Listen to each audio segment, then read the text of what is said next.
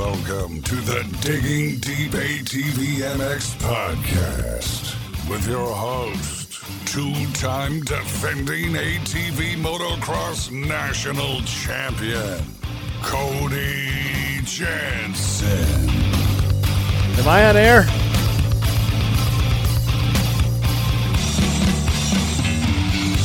What's up, everybody? We're back. I'm your host, Cody Jansen, and welcome to episode 62 of the Digging Deep ATV MX podcast. And this is a big one, our Briarcliff review and 2021 season wrap-up show presented by our title sponsor, CST Tires, available for purchase today at shop.csttires.com. You knew we had to go big and end this legendary season with a bang, so we have an array of guests lined up for you tonight. Speaking of legendary, Chad Wienen just tied the most iconic record in all of ATV racing and joined the great Gary Denton in the 8 Titles Club. Chad will join us to talk about this truly unbelievable achievement for him tonight on this episode. And the most Chad Wienen-like female racer, if you will, is 3-time defending WMX national champion Andrea Berger, who also won the B class at Briarcliff. We'll talk to her later in this episode. The season finale also marked the conclusion of our first season of Digging Deep ATV MX Fantasy. We crowned a champion last Saturday, Aaron Bates. He'll join us briefly tonight for a little fantasy talk. Excited for that. A lot of us played. A lot of you guys played, so we'll hear the champ's strategy and a little bit more about his season. So congrats to him, and we'll hear from him a little later.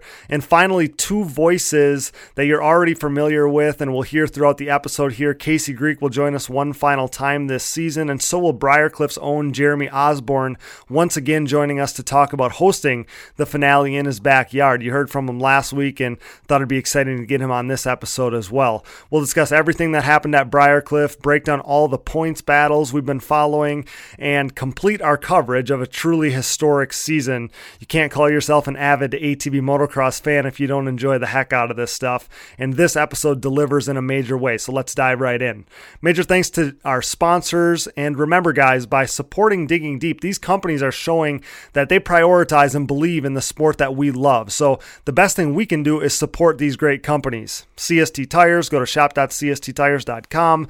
Yamaha, thanks to Blue Crew. Valvoline, SSI Decals, DID Racing Chain, Namura Technologies, Bronco ATV and UTV Components, Impact Solutions, Launderville Steel Enterprises and Concrete Supply, Forworks Carbon, DP Brakes, Gripped Gloves, Factory 43, Bike Strikes and Quads LLC, and Manscaped. Get 20% off and free shipping with code DIGGINGDEEP20 at manscaped.com. Their clippers rock, their nose hair trimmer is amazing, and they have brand new industry-leading products that just hit the market as well. I know some of you get a little thrown off by the word manscaping, but I'll tell you, the new Lawnmower 4.0 from Manscaped is my secret to keeping a perfect beard. Shh. This new electric trimmer is so nice that it's allowed me to step up my beard game and take it to another level. So check out Manscaped. I wish I would have sooner. Get 20% off with free shipping by using code DIGGINGDEEP20 at manscaped.com. Support all the great companies that support us, and for any products that fall through the cracks, you know the drill. Click that Rocky Mountain ATVMC banner on our website to help us out.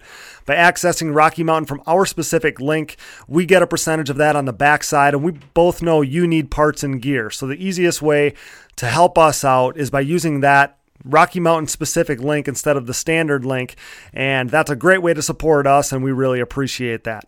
No matter what off-road gear parts you need, Rocky Mountain ATVMC has you covered. So before you buy, click that Rocky Mountain ATVMC banner on our website to help us out in a major way, and again, we can't thank you enough for that.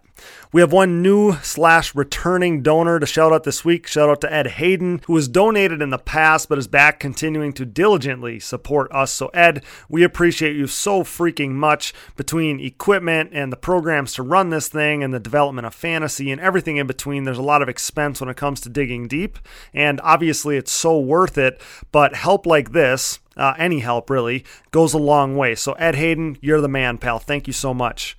For anyone else who's interested in possibly supporting us in this way, you can find the Patreon or Buy Me a Coffee donation links on our website. For anybody interested in donating, thanks so much again, guys. Now, the 30-second board is up, it's sideways, and the gate is down. Time to dig deep. Let's go.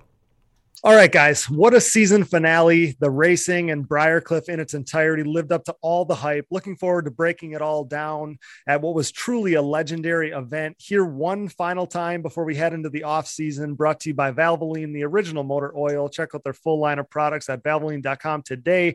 From Impact Solutions, say hello to Mr. Casey Greek. What's up, Casey?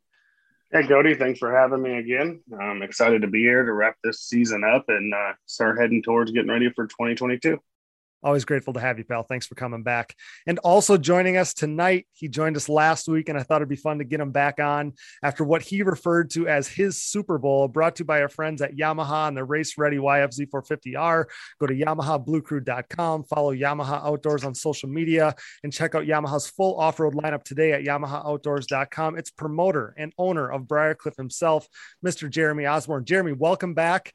Are you any more relaxed this week with the big event in the rear view now?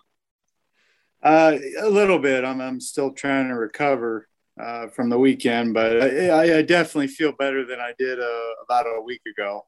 That's for sure. I bet. So, Jeremy, we'll obviously get into the racing, but overall, from a promoter's perspective, how did the ATV Motocross National Championship season finale go right there at your very own track at Briarcliff? I thought it worked out pretty well. Everything seemed to fall into place with the exception of the weather Saturday night into Sunday. Everybody had fun. The feedback has been overwhelmingly positive.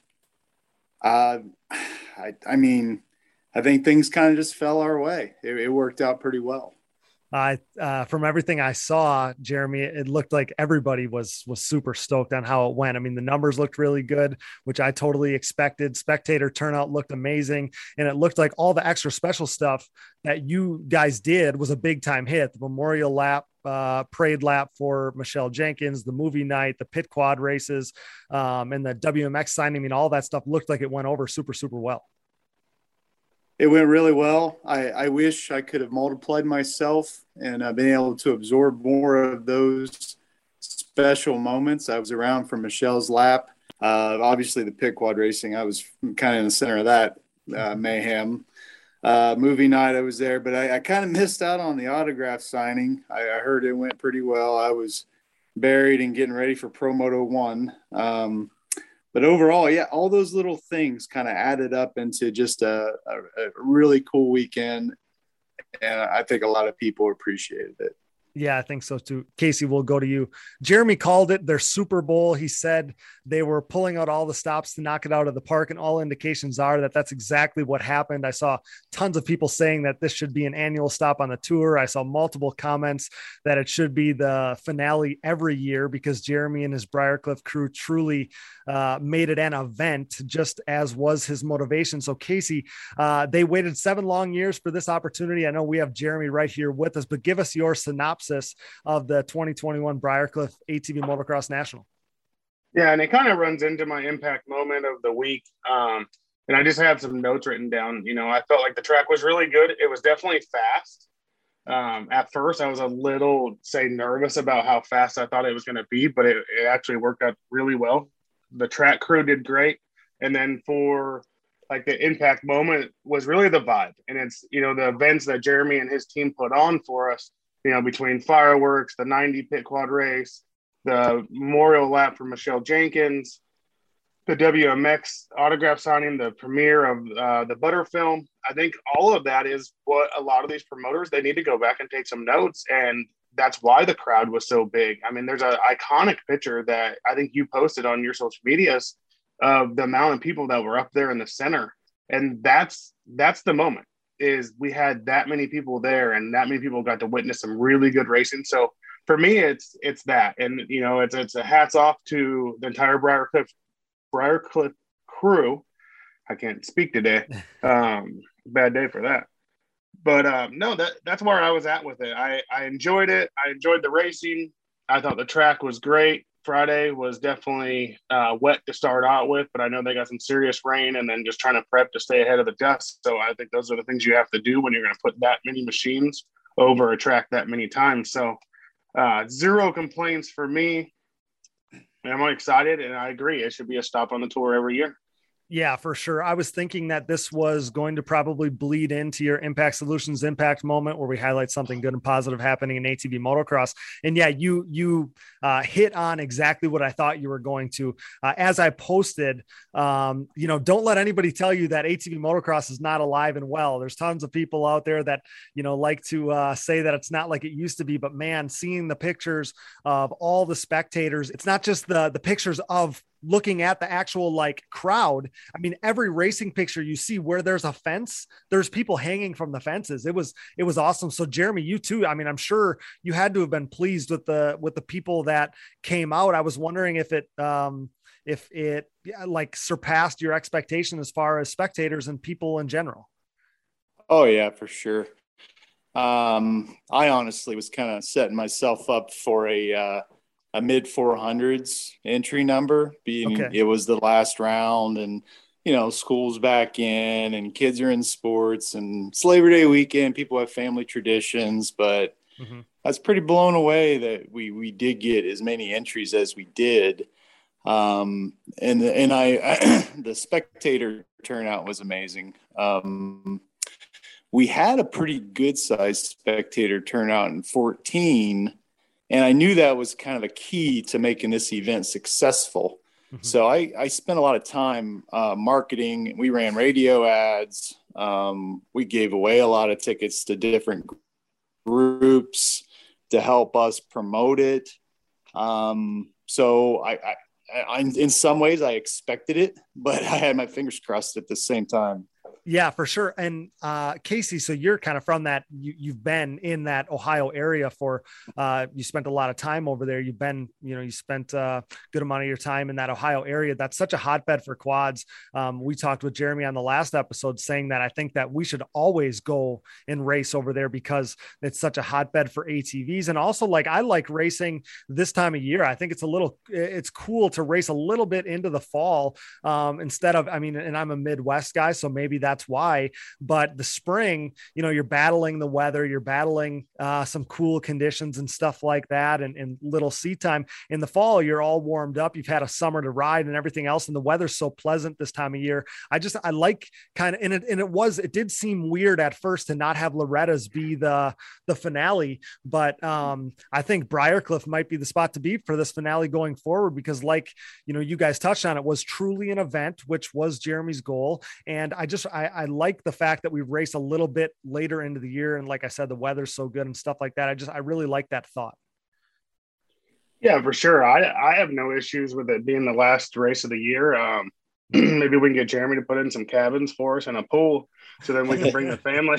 For me, it's easy to bring the family when I got a place to stay with everyone right there on premises, and I can just send the wife and kids down to the pool. But no, in all honesty, not because Jeremy's on the phone, or with us right now, I had a good feeling about the event. That Ohio area has always been really good for ATV racing. Josh Upperman came out, he's probably an hour and a half from there. So it was cool to see Josh again. There's a lot of guys. The one guy I expected to see, and I think he had some stuff going on, and maybe he was down in Florida, was Tim Farr. He didn't end up making it. But, just getting to see some guys that we haven't seen in a while, being local to them, that are legends of the sport and make the sport what it is. It's like every year we go to Redbud and guess who comes out of the woodwork? Harold Goodman.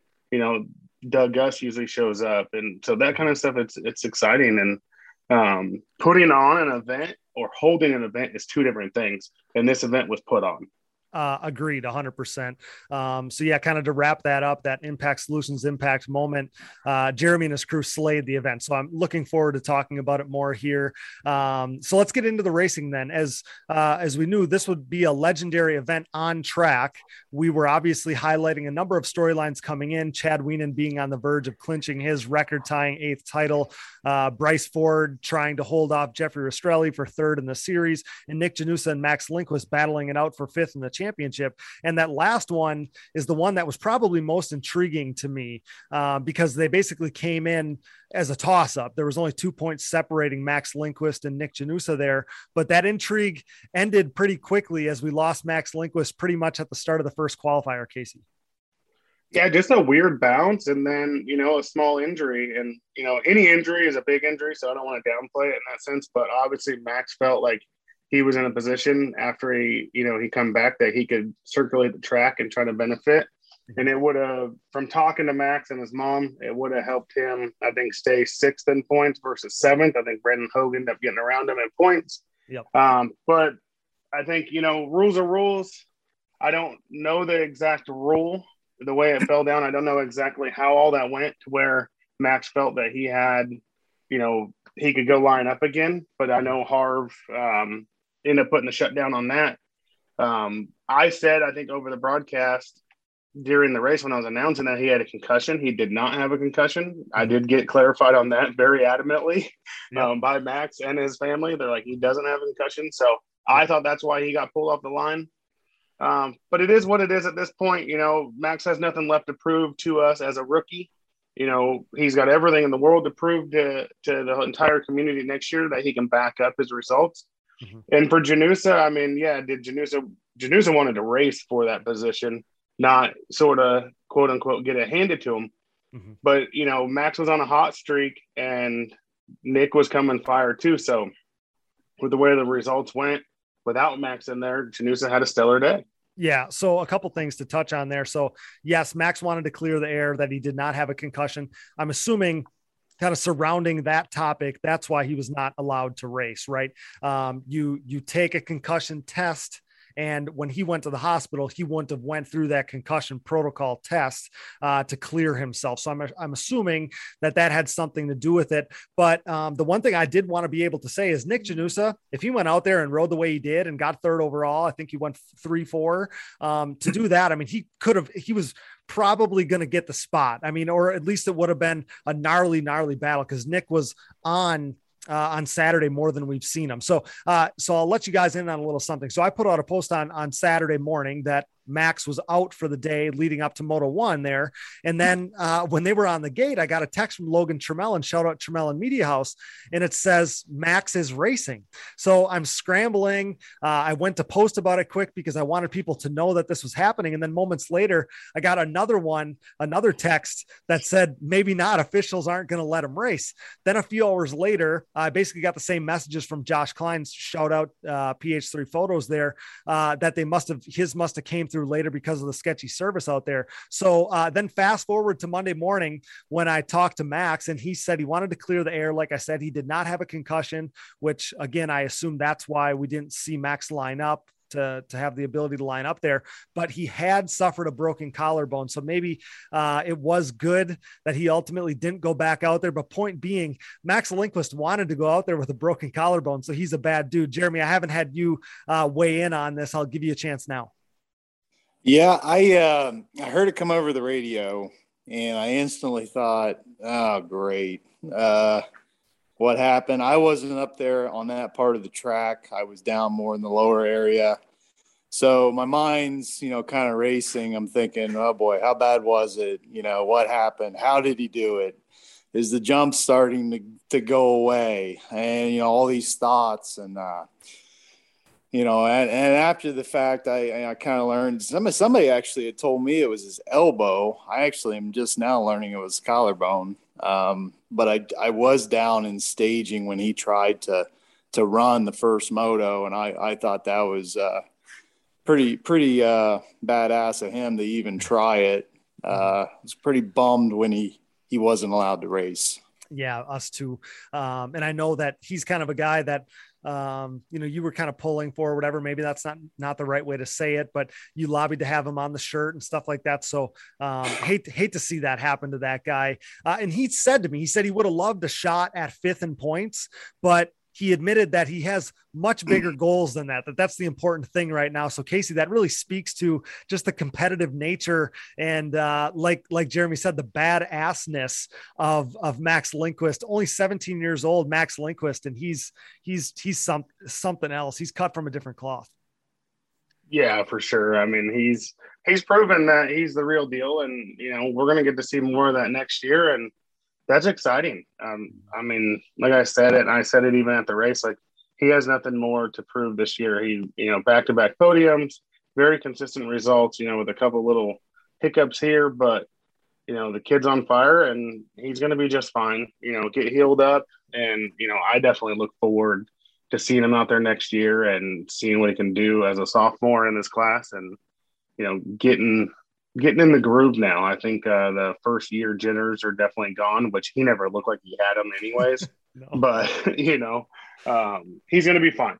It's going to be good. Mm-hmm. Yeah, riders seem to take big steps in their sophomore and then their third season as pros, and that's something that his competitors probably don't want to hear, because his starting point is higher than any rookie that I can remember in recent memory. So Chad Wienen actually takes the top spot in qualifying, which was a little bit of a surprise. I mean, Joel had been fast qualifier 8 times this season, and I guess we didn't really know how safe Chad was going to play it, but it went Wienen, Hetrick, Hogue, Bryce Ford, and Janusa heading into the motos.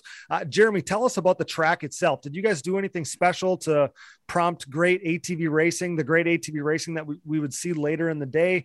Looked to me like you had put in some split lines and stuff. Seemed like some obstacles specifically geared towards prompting some good ATV racing itself. So tell me about that. Tell me about the track. We made some attempts at that. We definitely look at guys like Sunset Bob. He does the best job, in my opinion, with the split lanes. We had some split lanes designed and we put them in. And I talked with Chad, actually, might have been Saturday morning or Friday morning. I don't recall which day. And he gave me a couple other suggestions, and we took a crack at a few of those, and it just added some humps on the insides of turns in different places. I thought it worked well. I mean, could it be better? Definitely. I think we could add some more of that split lane type option stuff in other places, and could have made it even better. Well, it looked like an absolute blast. So if this is your starting point, if you get that opportunity in years going forward here, I think that's music to everybody's ears. So did it look to anyone else that Chad had found something with the starts heading into the finale here? Because he grabbed 2 clutch hole shots on the day to stay completely out of harm's way, really. Casey, what did you see when Chad grabbed that hole shot in Moto1? I mean, Chad's starts have been improving, all year in a sense. But yeah, I mean, he put himself in a position and he put himself out there to fight. He didn't necessarily have to beat Joel, but just because these guys are racers, like, they want to win every time they get on the track. We've talked about it before. He's not laying down. He wasn't going out there in championship mode. I'm just going to follow Joel around. So to pull 2 really solid starts, I mean, he's definitely figured his start game out. And I'd say it's this entire year. And, I think his position on the gate was really well. Technically, Michael Allred almost got that first one. He just overshot the corner a little bit, but coming into the corner, he was, I think, the first one in there. And Chad's position was just a little bit better than his and better than Joel's. Well, Chad starts, there's no denying that. Yeah, he's peaking at the right time. It just stood out to me for him to get 2 of them against Joel, who I think either had 18 or 19 hole shots this year. When you do the math, that's crazy. So yeah, that's saying something. But yeah, he put himself in good position, and there very well might have been more jostling in this moto than any other race all year, mostly because there was a first lap tangle with a number of key players: Jeffrey Rastrelli, Bryson Cody Ford, Brandon Hogue. I think Stanfield was in that mess as well. So Casey, could you see that from the tower where you were announcing, or what do you see there? They would come over that wall jump, and then that's kind of where it happened. Either happened right before or right after, and we couldn't see it all that great. We couldn't tell exactly who was in there. And I actually watched the ATV Vision recap to see if I could get a better view of it. And there's a quick view from Jeffrey's helmet cam, or from the GoPro that he was wearing for Gloop. And it just looks like he was coming in, and there was a guy right in front of him. I can't remember who it was now. I think him and Allred touched tires or something. Did you see that? Maybe. I don't think they ever made any contact, because it was like Michael was coming down to dive in the inside, and Jeffrey was just coming in, and it's like he just hooked a left real quick, and it flipped him, and then everyone just boom, boom, boom, boom, boom right in. I mean, I think in the little clip that we can see in that, Brandon Hogue's bike's not even on the ground. It's not upside down. It's just in the air, suspended by everyone else's tires. So, that definitely put a couple guys that got some bad starts in some really good position there to be able to make a run at, either their first top tens or whatever it was. And I mean, we seen Michael Allred just go out there and slay it in that first moto. I mean, really both motos Michael rode really well, for a 7-8. And, he tied for sixth overall, technically, with 27 points. So, it's what I've said for years. And, on a bunch of these shows, is starts is everything. And he got himself into a really good position coming out third, right there with Joel Hetrick and Chad Wienen, and it put him in a good position for the rest of the moto. Yeah, absolutely. Shout out to Gloop, obviously, for that video coverage. If you watch the ride, there is actually a few other helmet cams. It must be Janusa, maybe, that's in that pile up. So you get a couple more views of it there. So while Chad and Joel are checking out, like you said, Michael Allred runs third for a couple laps inside the top 5 until the midway point. He ultimately ended up 7th in the first moto. Awesome ride for Mike. Shout out to him. But Nick Janusa, he really seized the opportunity. We knew that it was kind of a prove it day for him, but then Max goes out. So he didn't necessarily have to step up to the plate like he would have had to, but he chose to anyway. He was basically by himself in this moto with the entire tier 2 pack basically tangled up together, referring to in Digging Deep ATVMX fantasy terms. But Nick checked out. He rode all by himself in third for 11 laps all the way to the finish. Did you get to see any of this racing, Jeremy? I'm sure you had a million things going on, but I wanted to get your opinion here. I saw some of the moto. I can't say that I watched the entire thing like wire to wire because things were coming over the radio and go check this and go check that. But I was pretty limited on Jeffrey's bobble there to the helmet cam. I do know it got pretty rough and choppy. So after that wall jump that Casey alluded to, there's another little hump, and then it goes into a right-hander. Right before that, the little hump, and right after, it got pretty whooped out. So I could see how he might have just caught one of those wrong, and maybe it took his hands off or feet off or something, or who knows. And if a couple guys did that at the same time, it wouldn't be very difficult to create a pile up. So, but the racing was awesome. I mean, the whole first moto, I was pretty pumped the little bits I got to see.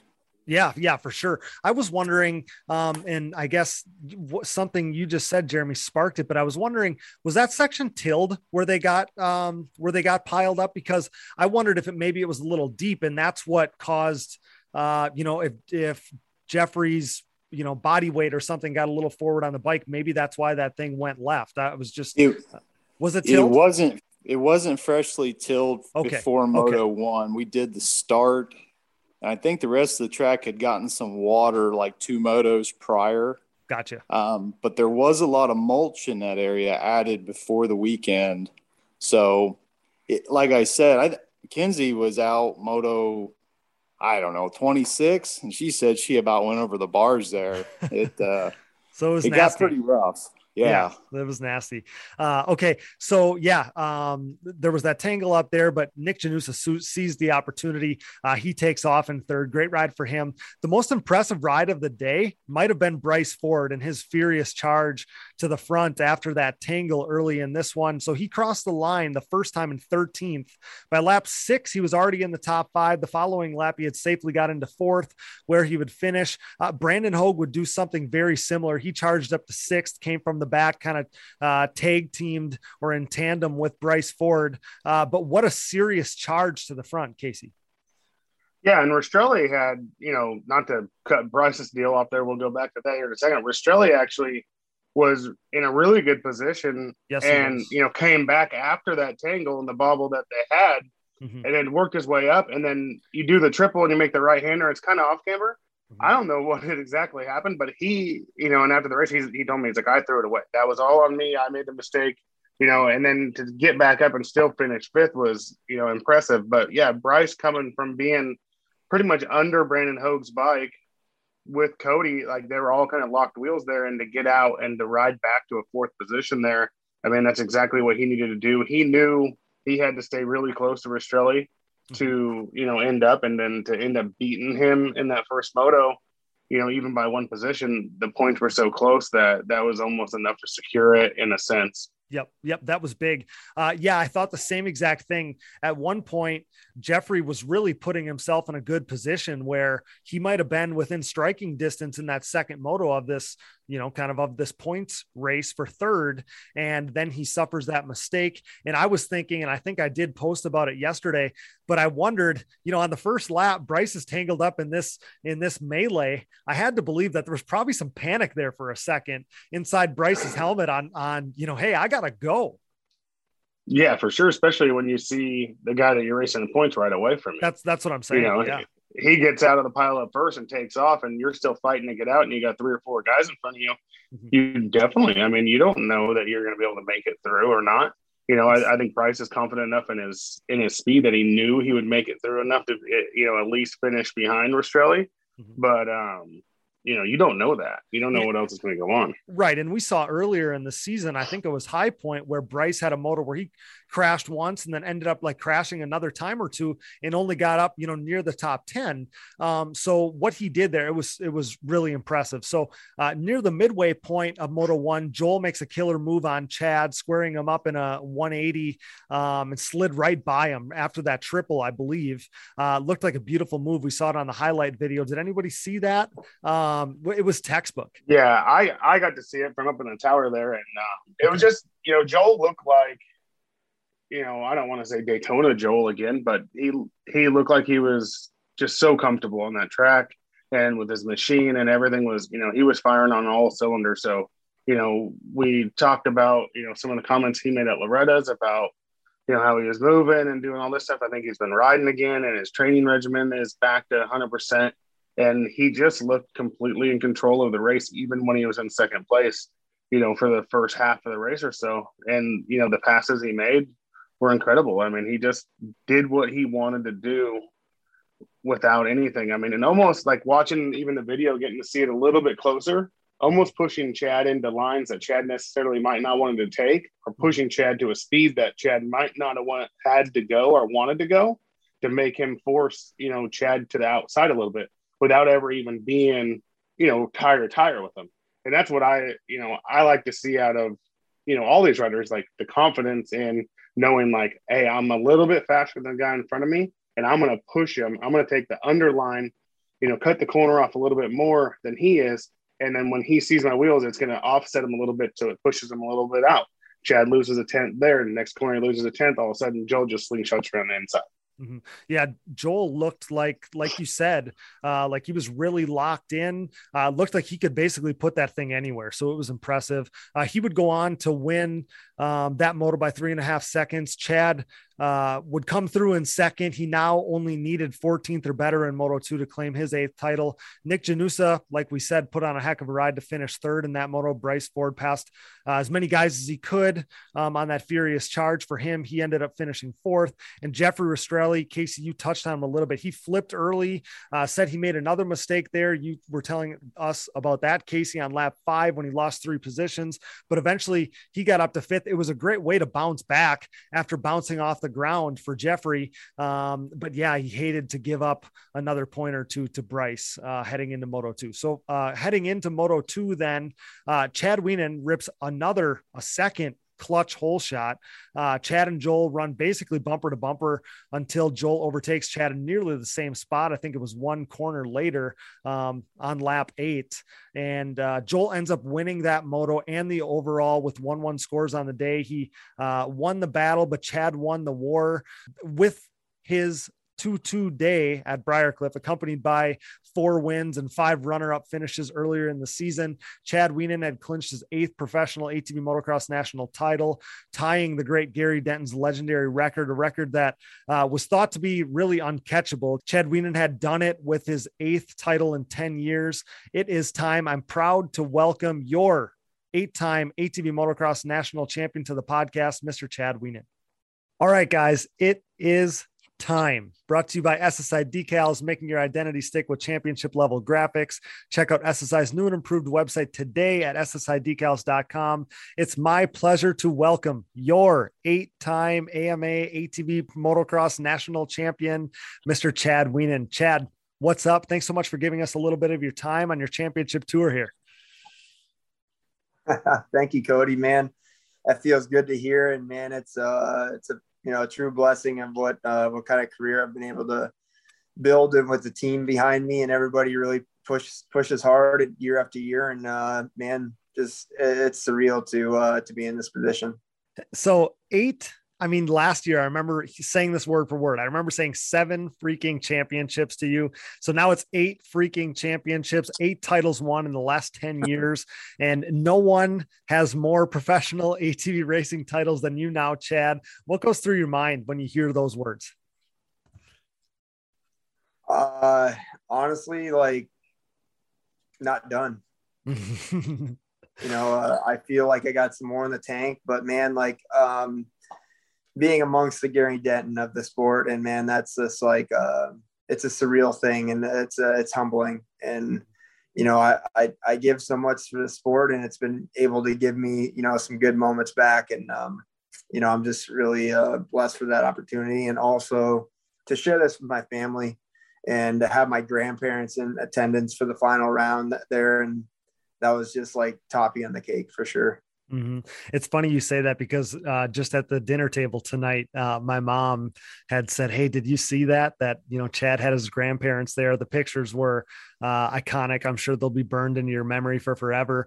But yeah, like touching on Gary Denton there, like the way that we've been selling it, and it's fact, but a decade ago, Gary Denton has 8 titles. No one else has more than 4. And you hadn't won any yet at that point, despite being in the class for 6 or 7 years, racing the pro class. And now look where you are. I mean, we throw this word around too often, but by definition, where you are now with 8 titles, it's truly unbelievable, Chad.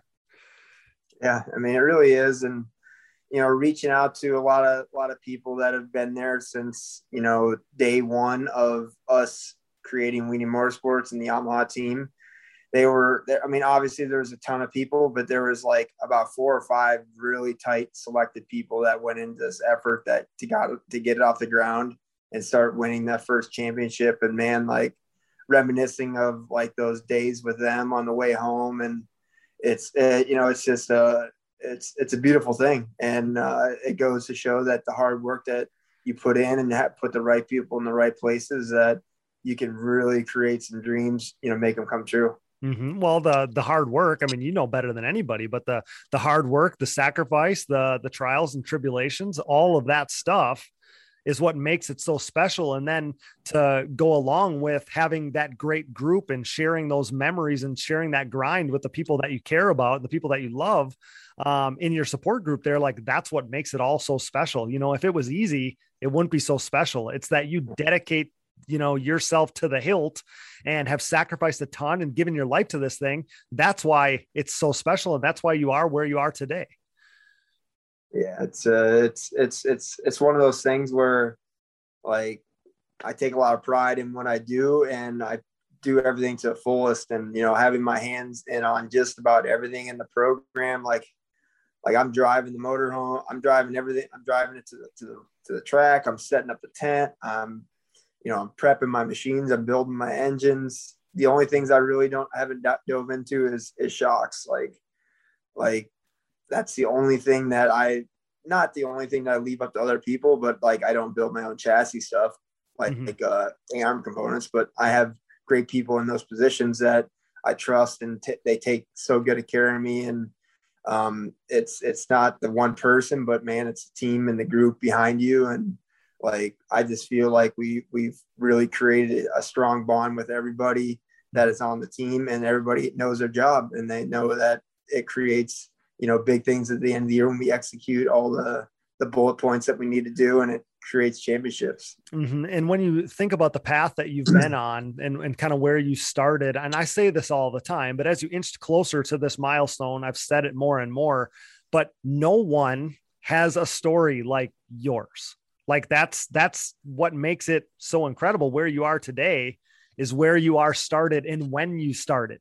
The fact that nobody has that story, That part is something I'll always highlight as long as I'm doing this, because I think it's a story that continues to need to be said. And like, it's incredible. Like, nobody has the story you have. Yeah. No, it's you never forget where you come from, and you always thank and always in debt to everybody that's always giving you that extra little bit and that little bit of chance that they given you along the way. And yeah, I mean, the story's awesome, but man, like it's so fun living in the present right now with my family and being able to do all this with them and create new memories, and obviously try to remember those ones that we've passed along. And it's just so humbling, really. Mm-hmm. Yeah. The part that sticks out to me, Chad, is that basically, like, anything is possible, like any of those people at the racetrack, no matter the age, no matter what class you're in or whatever, like if you work hard enough, like that's what I take from your story. If you work hard enough, anything is possible, I think we said it on this episode at some point that there are people that, like, you made it a number of years in the pro class before you were the Chad Wienen we know today. Yeah. Some people don't make it those 6 or 7 years. They don't hang in there that long. So you, again, with hard work, like, you made it happen, but you never had a red carpet rolled out for you. You never had a paved way for you. You just made it happen.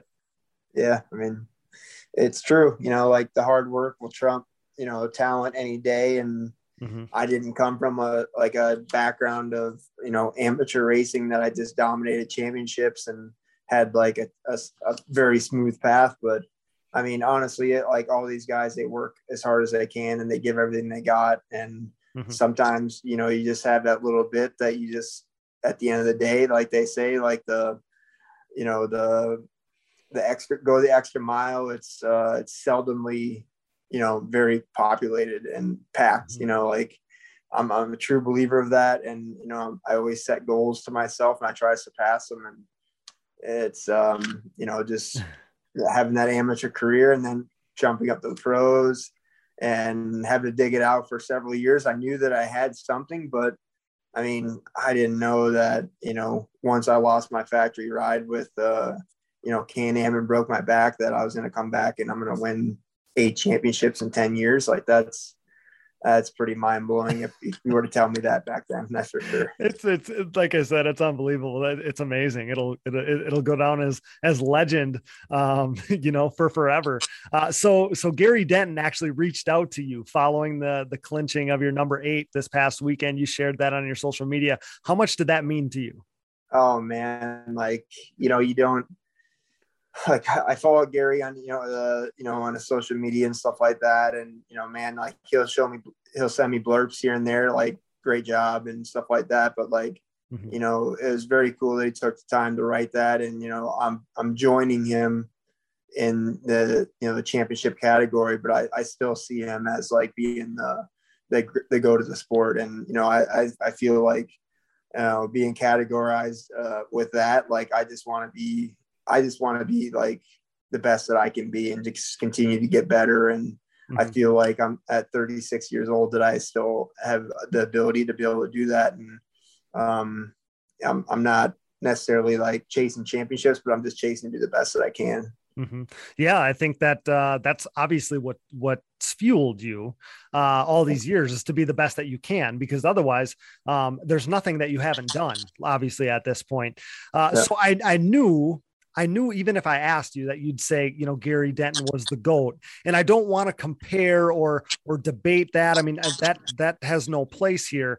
But, like there's people out there, that have things to say. And I was curious your opinion, like what your response is, when people say it was more difficult when Gary Denton was winning in the late 80s and early 90s, like the go-to argument seems to be that, it was the GNC era, right? With the combination of TT and MX style racing. It was a totally different era of ATV racing, of course. But I think that like, there are also factors that you could argue that it was more difficult today. So again, I'm not trying to compare, like, that's not it. But I was just curious, like what your response would be, to the notion that it was more difficult back then. Yeah, I mean, honestly, like, let's say, like, comparing to basketball, I will always see that MJ is the greatest of all time. You know, just growing up in that era and stuff like that, and watching him play. And you know, honestly, like Gary, I never, like, I've seen like some video or stuff like that of him racing, but he was before my you know, coming up in that area. I was big into like the Timmy Farr. You know, he was my idol, and really looked up to him. And Timmy Farr reached out to me too, you know, on winning the championship. And man, like, I told him, like, man, you're the guy that I looked up to. And he's like, and he told me, he's like, you know what, I look up to you too. Like, I mean, that's very cool of him to share that. And then, you know, like, going to your question with, you know, the difference, you know, and I never raced TT before, so I don't know what it's like. Okay. And it's definitely a different era, and the machinery that those guys were on are like not nearly as advanced as what we have.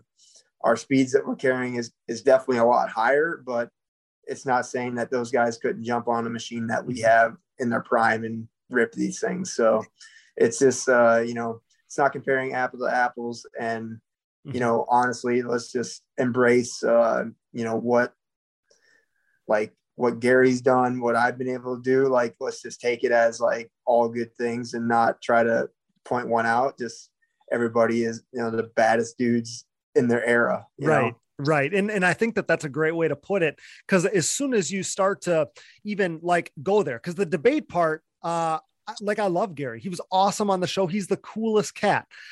It's not trying to like say one's better than the other. That's not it at all to me. It's just the fact that people don't necessarily want to like have the conversation. That's the part where I, you know, it's almost like you take offense to it because Chad, like, you're Timmy Farr, like, you're that to me, you know, like you're you know, that era guy to me. And I think that the other argument, you know, that I would propose, and that's the last we'll touch on this, but, you know, Gary, he was in a league of his own when the, you know, ATV motocross, or ATV racing, I should say, was in its infancy. The argument I would tell people, you know, for the entirety of your 8 title run here, you've had to battle another ultra competitor like Joel Hetrick. And, you know, he's a 2-time champ, right?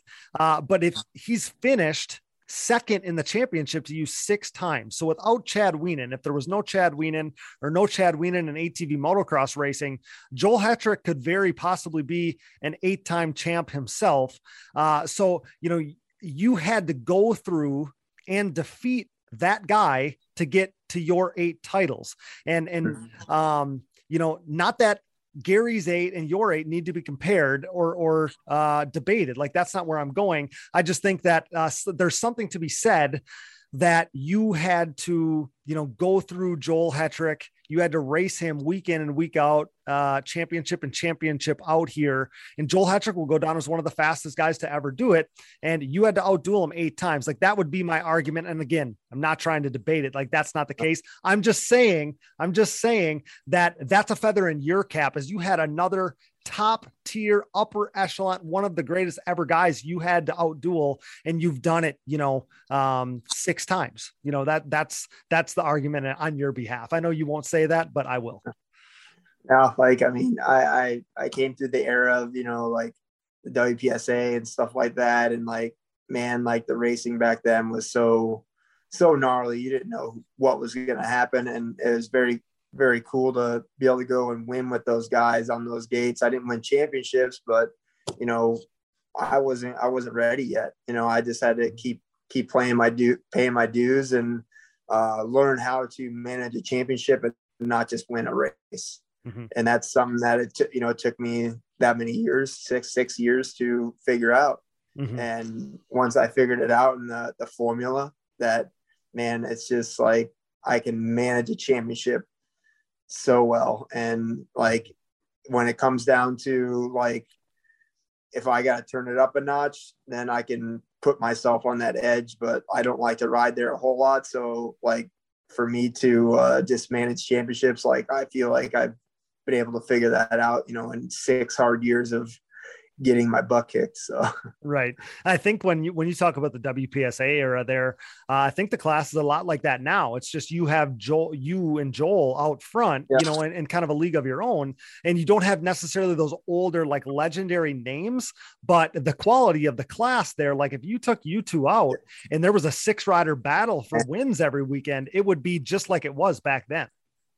Yeah, definitely. Like, you know, kind of the way I look at it is like the Ricky Carmichael, Chad Reed era. Mm-hmm. Yeah. You know, where like if you eliminated those two guys, like it would be insane. Mm-hmm. And just like it is, you know, for that 3rd place spot. And, you know, it's just Joel and I are on a level that, you know, we're just been able to, you know, prolong and keep and progress at times. And it's very good that we're starting to get some riders, you know, get up there and dice it up with us. You know, I know that we really need, you know, like 4 or 5 guys to really contend for that top spot to really draw people into our sport even more. But man, like, it's not easy, and it's really not. And the work that goes into it is off the charts. Mm-hmm. But these guys, these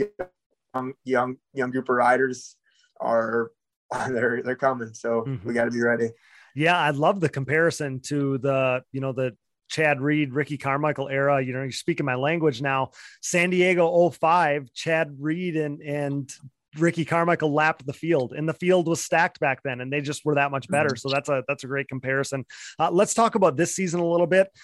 You win the opener. You follow that with a trio of runner-up finishes, absolutely dominate your home race at Sunset Ridge. But where you seem to really, put this thing away was your 4 consecutive moto wins that followed that with what some people might call a somewhat surprising 1-1 weekend at Unadilla. We had Danica on after that, and then you dominated Redbud in typical fashion to follow that up. But that seemed like the period. That seemed like the key stretch in this latest championship run for you was that 3 moto stretch when it was starting to get tight and you kind of took control again there.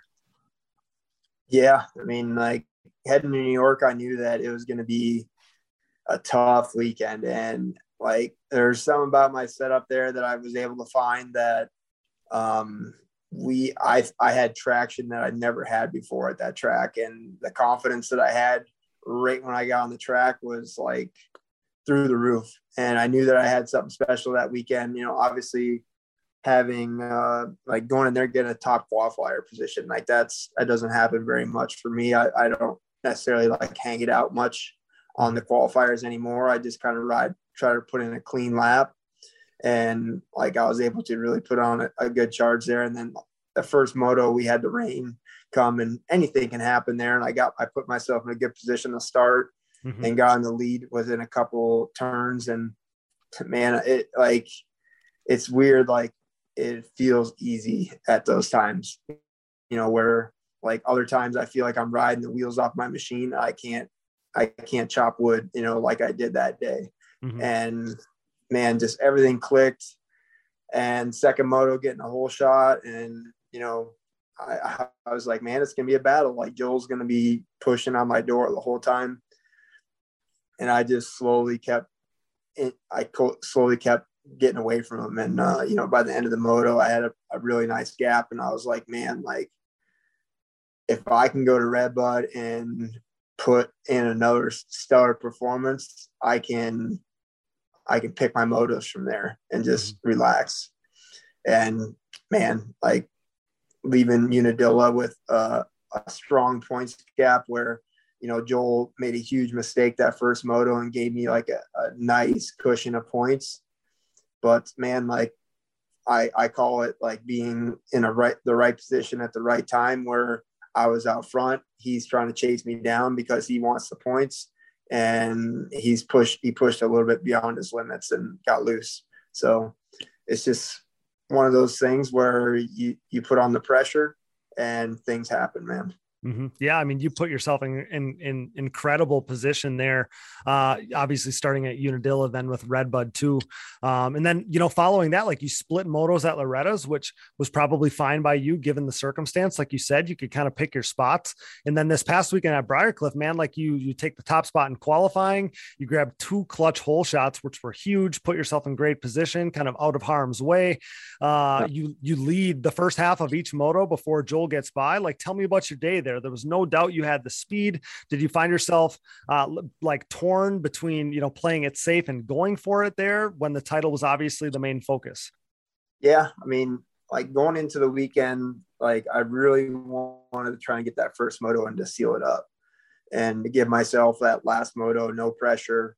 That was my ultimate goal. But there it comes to the price of, riding on the edge, because Joel he has all to gain, like nothing to lose. So he is going to ride the wheels off his machine, and like getting that clutch hole shot, like, man, like there's something about that dirt and that start, like everything gelled with me that weekend. And we just nailed our starts, had great reaction. It's like one of those things where I'm rolling up to the gate and I'm not thinking about it a whole lot. Like I am just reacting. And I've spent so much more time at the gate, doing our gate prep and all that, going through my routine. And like, I am so focused on the start, and I don't get half of the, I don't get a start like that very often. And just something really clicked that weekend with that. And we're off to the races. Joel was behind me, and he's giving me some really strong pressure. I'm not really able to open up my lines the way that I want to. And a couple times I did, and he really threw some wheels in on me and made it difficult to ride the race that I wanted to. And honestly, like once we got to a point where, I felt like I was at a risk, I just technically I didn't like give it up, but I didn't like try to like fight him back for it. Like, sure. Especially that first moto, like I needed to get that good score to set myself up. And then, riding our way to a second place, that first moto, going into the last moto, I obviously I had to still finish and do all that, but man, like getting that second moto hole shot. And I was very bound and determined to win that moto. And because, it's so much sweeter to win the championship and also leave the track winning. Yeah. But it's one of those things, like you got to weigh the pros and cons of it. And I'm very good at that, doing it on the fly. Mm-hmm. And like, if I was out there and I had a couple second gap on Joel, I would have given it to it. I would have kept going for it. But, Joel was, showing a lot of wheels, getting bumpy with me. And I, obviously I wasn't going to try and push his, temper too far where we had a big problem. But, man, like once he passed me, like, Michael on the pit board, he's like, just settle in. And I was like, I didn't want to. I wanted to continue to fight and try and push him into either making a mistake or like, me pushing myself back up to him. But, I wanted to make sure that I rode that last moto to like the fullest of my potential. Mm-hmm. And at which, I feel like I did. And it made me like very proud when I crossed the finish line that, I was right there for a win. And also like, man, I just sealed up my 8th championship. And it's just, it's a surreal moment, and it takes a while for it to settle in, but man, like it's settling in now. Yeah. So that's one of the things I was going to ask you is as the laps are winding down there and you're getting closer and closer to number 8, when are you starting to think about this thing, or does it just hit you when you cross the finish line? Because I was going to have you, take me through that and then describe that emotion to me, but you said it's basically euphoric. Yeah. It's just like, obviously you don't want your mind to wander too much, because I was still focused on trying to win the event. But man, like, once we were heading on the last lap, and I'm like, I wanted to like enjoy that last lap, but I was still digging, I was still trying to to chop the gap down and get up to Joel. But man, like, you know, Joel, he's bound and determined, and you know, I think he's a little bit frustrated of, you know, obviously not winning the championship, but man, like, he rode a great year. Like, I honestly felt like he was going to have more growing pains throughout the year than what they had. Like, they had, you know, they had the first race DNF, but it wasn't due to like a mechanical or anything like that. Like, I was looking at like them having more problems like that, but man, like, they had a strong year and they were there every single weekend. And, you know, I just managed my bad days to not be so bad, where, you know, Joel had some bad days that he wasn't able to quite recover from. Mm-hmm. Yeah. I mean, maybe that's a testament to the YFZ 450R. I think it obviously is. Yeah. Chad, I want to respect your time, obviously. So we'll finish up with a couple final questions here. You kind of touched on this earlier, talking about the strength of the class and the riders coming up right now. 8 riders finished, including you. 8 riders finished on the pro class podium this season. I couldn't tell you when that last happened. What can you say about, I guess, ATV racing as a whole, the class as a whole, and then some of those young riders coming up in the class right now? I think that, you know, that class is just as stacked or more stacked than we've seen, you know, in a lot of years now. And everybody, including you and Joel, has continued to elevate your game. Yeah. I mean, I don't think hasn't been a long, like, it's been a very long time since there's been that many riders that have reached the podium. Mm-hmm. And, you know, obviously I feel like next year there could be more, and just the hunger of all these riders, and they're all learning learning at a rapid pace. And, you know, I feel like next year, a lot of these riders, like, riding the YFZ 450R for their first year, and like, they're going to learn a lot over the off season and make improvements to themselves and their machine. And like, I'm looking forward to, you know, battling and I get excited, you know, when I'm seeing these new guys in the podium, because you see the life that they bring to the podium, because it's like one of their first times, and it's still like, it's so refreshing to see, because, you know, I expect myself to be there. So like, I'm not saying it's not as fun, but it's business, you know, and it's very refreshing to see those excitement when those guys get to the podium. Yeah, you've said that to us. I think you said it to us one of the last times we talked to you. I mean, you've done this 60 times. You've won 60 times. You've been on the pro class podium 120 something times, or whatever the number is. So yeah, like, when you see how stoked those guys are to be up there for the first time, I'm sure it is really special. It kind of takes you back, I'm sure. And you see how much it means to these guys. It becomes very business-like for you guys when you're doing it all the time. So speaking of that young talent, how about Max Lindquist? I hate that his season ended the way that it did, obviously, but back-to-back podiums coming into the finale. Have to imagine he even surprised you a little bit. Yeah, he really did. And, you know, I'm very proud of him on the season that he had, you know, even going through, you know, having an injury and that last get off of the last round. Like, he's still holding his head high, you know, that he's very proud of what he's been able to do. Mm-hmm. And, you know, I feel like he's going to continue to progress and learn. And, you know, like, for him to come out and do that, get 2 podiums his rookie year, like, I felt like one was going to be like ultra difficult for him, just knowing that he didn't have the experience and his starting ability wasn't very good.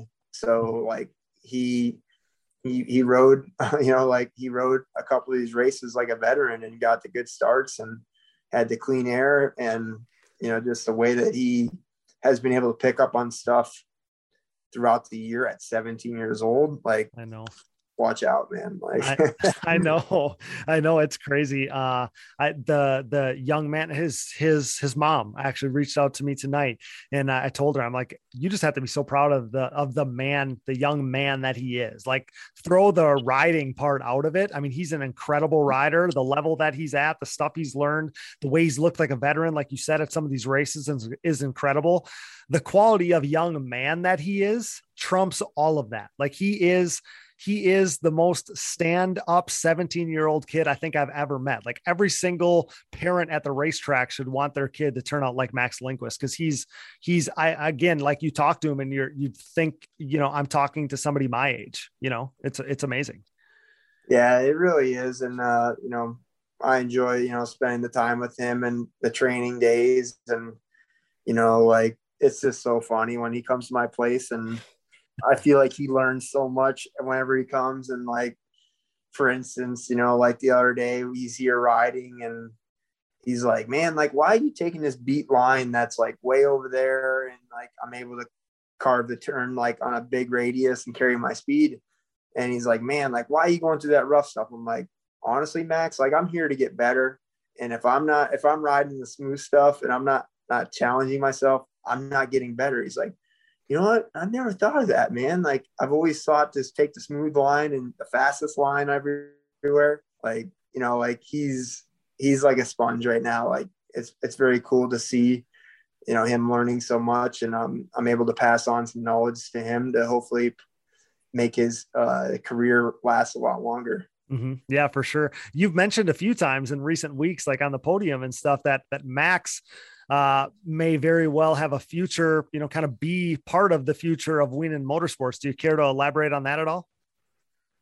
Man, like, honestly, like I would like for him to carry the torch, but I'm trying to like set him up as like a same program that I have, like where he can like create his own brand and create, his own revenue and his race team. So but I feel like we'll always take your template is what you're saying. Like take your template and roll with it. Yep. Because I know like if he does things right and he runs a similar path, that he's going to have a successful, career. Mm-hmm. So like, obviously, like for me, like when I step out of sport, I'm going to need somebody to carry the torch of Wienen Motorsports. Yep. And try to be on his coattail for that. And because, I've been able to build like a really good, strong foundation, but like when I'm done racing, like you got to have somebody, you got to have a face of it. You know what I mean? Yeah. Yeah. So you're making a little Chad Wienen. It makes perfect sense. Yeah. Yeah. So you were able to lock down another pro stock title right? Am I right? Like you yes. locked that down as well. Yep. Like going into the last round, like if Joel won, I had to at least get third or better. And okay. I ended up finishing in front of him, but like, yeah, like a great year, man, like being able to do that and mm-hmm. have a lot of success there. And like, going to that last round in the pro stock and Michael Allred, like holy smokes. Like I told him, like, dude, you rode so awesome in the mud. Like how, like, he got a great start, but like he wasn't holding me up. Like he was mm-hmm. racing forward, and that was very cool to see, and I was very happy for him because that's like winning the Super Bowl for him. You know what I mean? Like that's it is big deal, and hopefully it propels him into the off season and gives him a little extra drive mm-hmm. because like, man, like I had to deal with him the first moto. Like I had to pass him. And like I had smalls on that first moto, and obviously it wasn't the choice to go with, but mm-hmm.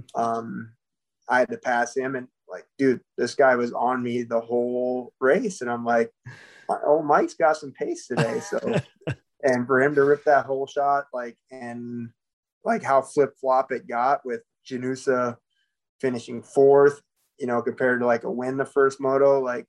It all just played out so well, yeah. for him. Yeah. Awesome for him. Looked like some incredible racing there. We know the odds were obviously stacked against you following that situation at the beginning of the season.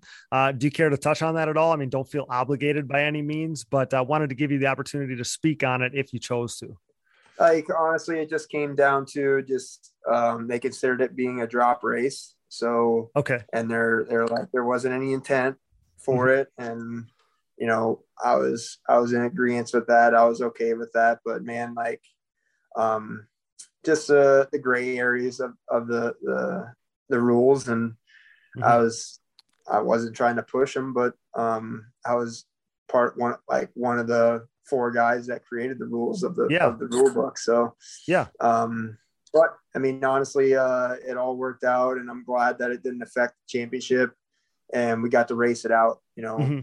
I dropped my first round, and we just raced it out from there. Yeah, that's awesome. I'm glad that they kind of righted that wrong, because I thought that doing that to you at the first race, I just don't think that was right. So I'm glad that they did what they did there. It just seems like they kind of righted the wrong there. So I'm glad that that all worked out. At least that gave you the ability to drop it, because like anybody who knows you, Chad, I was getting comment after comment, message after message about did somebody honestly think that he was, doing something that wasn't to the letter of the law, to the rule? So again, we can leave it at that, but I'm glad that they kind of righted that wrong there.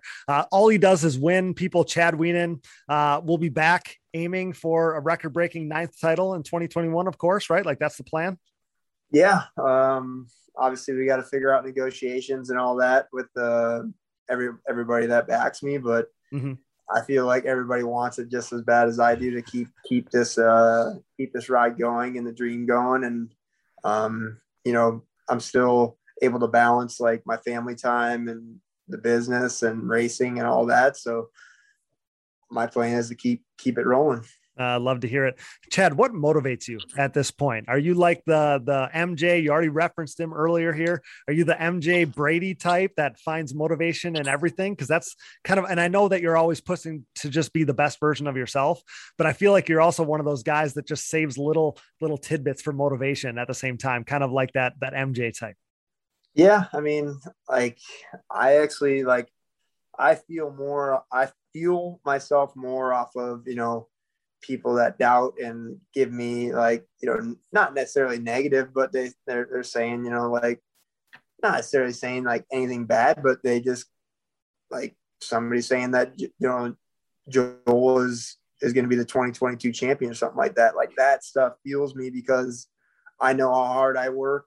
And obviously Joel works, so hard as well, but like, it just comes down to having the total package, and those are things that fuel me. And like, there's always little things that you got to throw away into the fuel tank, and that gives you the extra little bit, because, like I come back home and like my first intention is to hit the ground running, get back to work. Like even after the ACE championship, like I'm like, Chad, chill out. Don't do anything. Like it's very difficult because like I'm in such a routine that I'm always trying to look for the next thing. And my next goal is 2022, and I'm looking forward to some downtime right now, but we're going to be getting back to work soon and doing some testing. Yeah. You're programmed a certain way. Chad, on the preseason show, I'm the one guy that picked you for the title. So, just I'm not part of that motivation. No. It's all good there. And, man, like when you have seasons that just fall into place and you start riding well at the right time, it's just meant to be. Yeah. What a season. Very similar to the last one. It's just like you keep upping your pace, and it's crazy that you're able to do that. Hey, Chad, one last thing I wanted to ask. I wanted to ask this all season long. You lost your neck brace. Tell me why. It's been a couple of years. Okay. But like a couple times that like I would go riding and I would forget it, and I would go ride and I'm like, man, like I feel good. Like I don't have like a bunch of range of motion with my neck, like just because of my accident, but like, sure. Obviously it feels free, and it, I'm not saying that like I'm better off without it, but like, I just have that freedom, and I think that feels really good to me. But, I'm a firm believer of, having the protection, like, and I'm wearing like a under chest bro and stuff like that. So like, I want to make sure that, I'm still protected. Mm-hmm. Yeah. I was more curious because I'm a guy that questions it from time to time. Like you've seen, damn near everybody get rid of them. So I've just been one of them guys that it's been in the back of my mind too. So I've wanted to ask you that for a long time. Chad, you're the best, dude. Congrats on an absolutely incredible season, your 8th title. Thanks so much for spending a little of your time with us. You're always such a gracious guest. We can't thank you enough, buddy. What are you going to do to celebrate this thing? Anything special? Well, honestly, we're having like a little gathering of like my group of friends that are back home and all my supporters. Okay. We're trying to put together like a little celebration next weekend here close to home, and just enjoy it with everybody that gives me so much and travels to these events. And even if they don't travel, they're always throwing me shout outs and stuff like that. And it just goes to say, like, all these people that support me, that listen to your show, that go to the races, that are at home. Like, it's so cool that, you have like a following, and even if you don't necessarily like me and you still follow ATV racing, that's awesome. And we got to keep growing the sport and have something for these young riders that are coming up to actually create a lifestyle kind of like I've been able to live. And, it's a great thing because I really love what I get to do. And, obviously Cody, thank you for, all that you do for our sport. And it's a fresh thing. It's great to have, and, keep up the hard work, and obviously the people that are in your corner that help you, push you along as well. Yeah, I appreciate that, Chad. It meant the world to me. You thanked so many people, even post by post here. You're thanking, kind of one person after another. And the fact that in one of the comments you thanked us and thanked, the other media sources and the people that helped kind of try to grow this thing, that meant the world to me. You're such a great ambassador, and even thanking people that, like you said, may not necessarily always cheer for you. Like, I think that's awesome. You're such a great ambassador for the sport. I told Danica when she was on, I said, the sport is better because of you. You're leaving the sport in a better place than it was when you came in. And that's a huge feather in your cap. So we can't thank you enough. You're always, again, such a gracious guest. We appreciate your time so much. And this is number 8. We appreciate more of these things in the future, having more conversations like this. All right, man. Yeah. Great pride in what I get to do. And I appreciate it. Enjoy it, pal. That's Chad Wienen, brought to you by SSI Decals, making your identity stick with championship level graphics. Check them out at ssidecals.com today. Thanks, 8-time. We'll see you soon. Thanks, Cody. See you, man. We'll get right back to the show, but now a word from our sponsors. And thank you for listening to these ads. Without these great companies, none of this would be possible. Show your support for the people who support us. Welcome to the team, 2-time champ Joel Hetrick, who dropped the biggest news of the offseason when he announced his move to CST Tires. The CST takeover has been gaining momentum over the past several seasons, and now Joel Hetrick and his Phoenix Racing teammate Jeffrey Rastrelli are the most recent additions.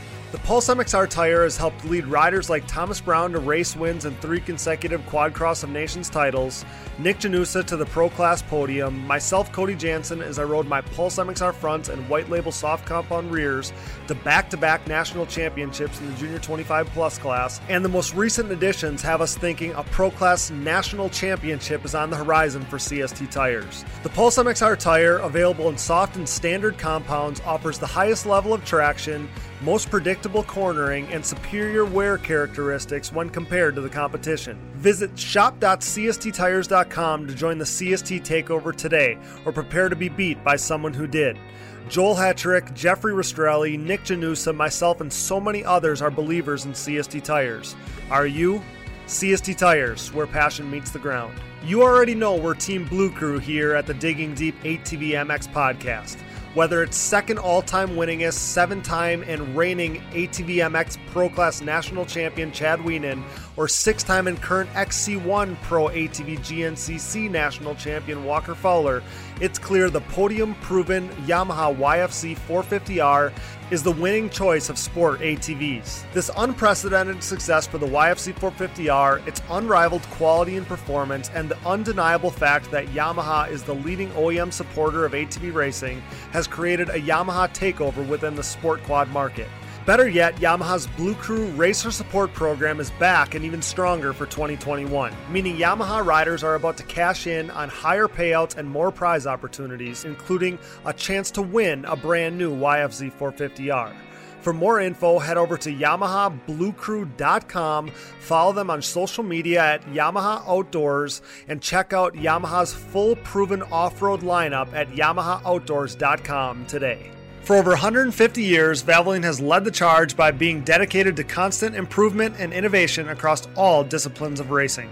Valvoline has sponsored some of the greatest names in motorsports, and for the better part of a decade, I've been fortunate enough to be part of the historically great Team Valvoline. From my commuting vehicles to small engines, race quads, and everything in between, I trust nothing but Valvoline in all of my equipment. I've experienced increased function and durability as well as a longer life expectancy thanks to Valvoline's array of products and lubricants. Since 1866, Valvoline has been focused on bettering your experience, whether on road, on track, and everywhere in between. Upgrade to Valvoline today and check them out at valvoline.com. SSI Decals is a name synonymous with ATV racing, synonymous with big-time success, and absolutely synonymous with the best-looking decals around. An offshoot of their parent company that was established in 1947, SSI first took shape from owner Ian Harris's passion for ATVs. With what started as just making numbers and decals for riders like Chad Wienen, the company quickly took off, and today you couldn't imagine ATV motocross without SSI decals. The graphics maker and designer now supports all the top teams in ATV motocross, as well as teams and riders racing GNCC, Work Series, Pro Motocross and Supercross, Canadian Pro Motocross, short course off-road trucks, UTVs, snowcross, and, oh yeah, 6-time NHRA World Champion Clay Millican. No project is too big or too small for SSI decals, making your identity stick with championship-level graphics. Head over to SSIDecals.com today and then maybe call the doctor because things are about to get sick. The Digging Deep ATV MX podcast is brought to you in part by DID and their range of championship-winning chains. Powered by technology, DID chains are designed to give you the greatest strength-to-weight ratio, making them the optimal chain for racing and giving you a championship-level edge. DID has been driving championship-winning race programs since 1933, chosen by champions such as Chad Wienen, Joel Hetrick, and myself, Cody Jansen. Champion above the rest is DID's 520 ATV2 chain, with those same design principles and materials being used throughout their entire line of products, including their on-road category as well. Pick up a DID chain today at your local dealer or a reputable online e-tailer. DID, what drives you? We are proud to be partnered with Numira Technologies. Since 2001, Numira has led the charge in the ATV and side-by-side market, covering more applications than anyone else in the industry. Numira's advanced piston technology uses a NASA-exclusive aluminum alloy that helps to reduce expansion rates, that allows for tighter tolerances, and leads to higher overall engine performance for your machine. For more information about Numira's wide offerings of pistons, rings, gaskets, and industry-leading top-end repair kits, visit your local dealer or online at www.numira.com. Numira Technologies, pistons with an attitude. We are pleased to be partnered with Bronco ATV and UTV Components. Bronco has been an industry leader in replacement hard parts and accessories for all makes and models for over 15 years.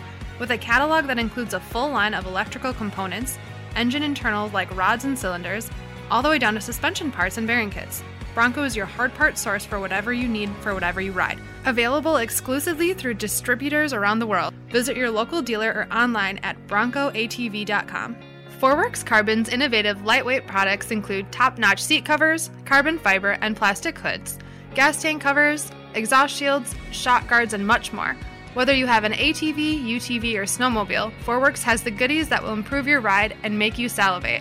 We trust Forworks for increased function and a sexier look, and you should too. Forworks Carbon, always working hard to bring high-quality and innovative parts to the market. Check them out today at fwcarbon.com. We're back here on our Briarcliff review and season wrap-up episode with Casey Greek and Jeremy Osborne. Guys, 8 freaking titles for Chad Wienen. A decade ago, Chad had 0 titles to his name, and the closest anyone was to Gary Denton's record was Jeremiah Jones and Tim Farr with 4. The record looked uncatchable, but now it's been caught. It's truly amazing. Jeremy, what do you have to say about Chad and what he's been able to accomplish? I still can't really wrap my head around it. I can't believe that we saw that happen. It's extremely interesting to me because I raced some back towards the end of Gary Denton's career. Okay. And I was around to see, the Tim Farrs and Shane Hitz and Jeremiah coming in as kind of the new guard.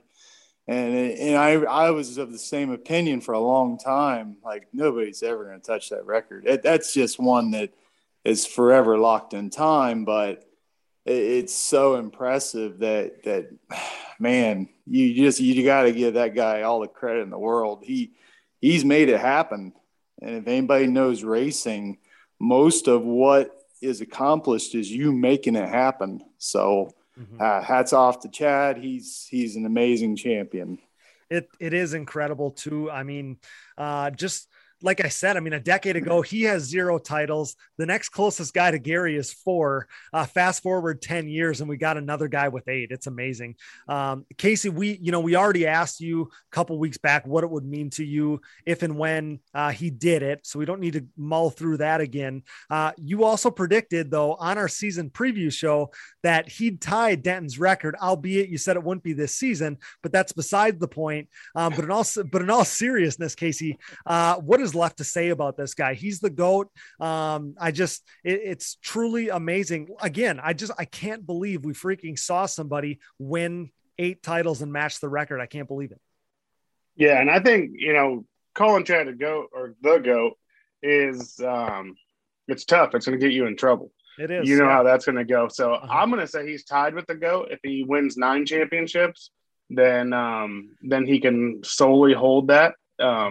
But I mean, it's not taking anything away from Chad. Like, obviously, 8 titles is remarkable. 7 titles are remarkable. Any title you can win in that class at any day in the era of ATV motocross racing is impressive. So, we talked about it, and, you're going to have guys that are like, oh, well, it was different back then. And there's guys now that's different now. We're now. So our opinion is, Chad's the greatest of all time, not taking anything from Gary whatsoever. But, in my opinion, those two are tied as the greatest of all time in ATV motocross racing.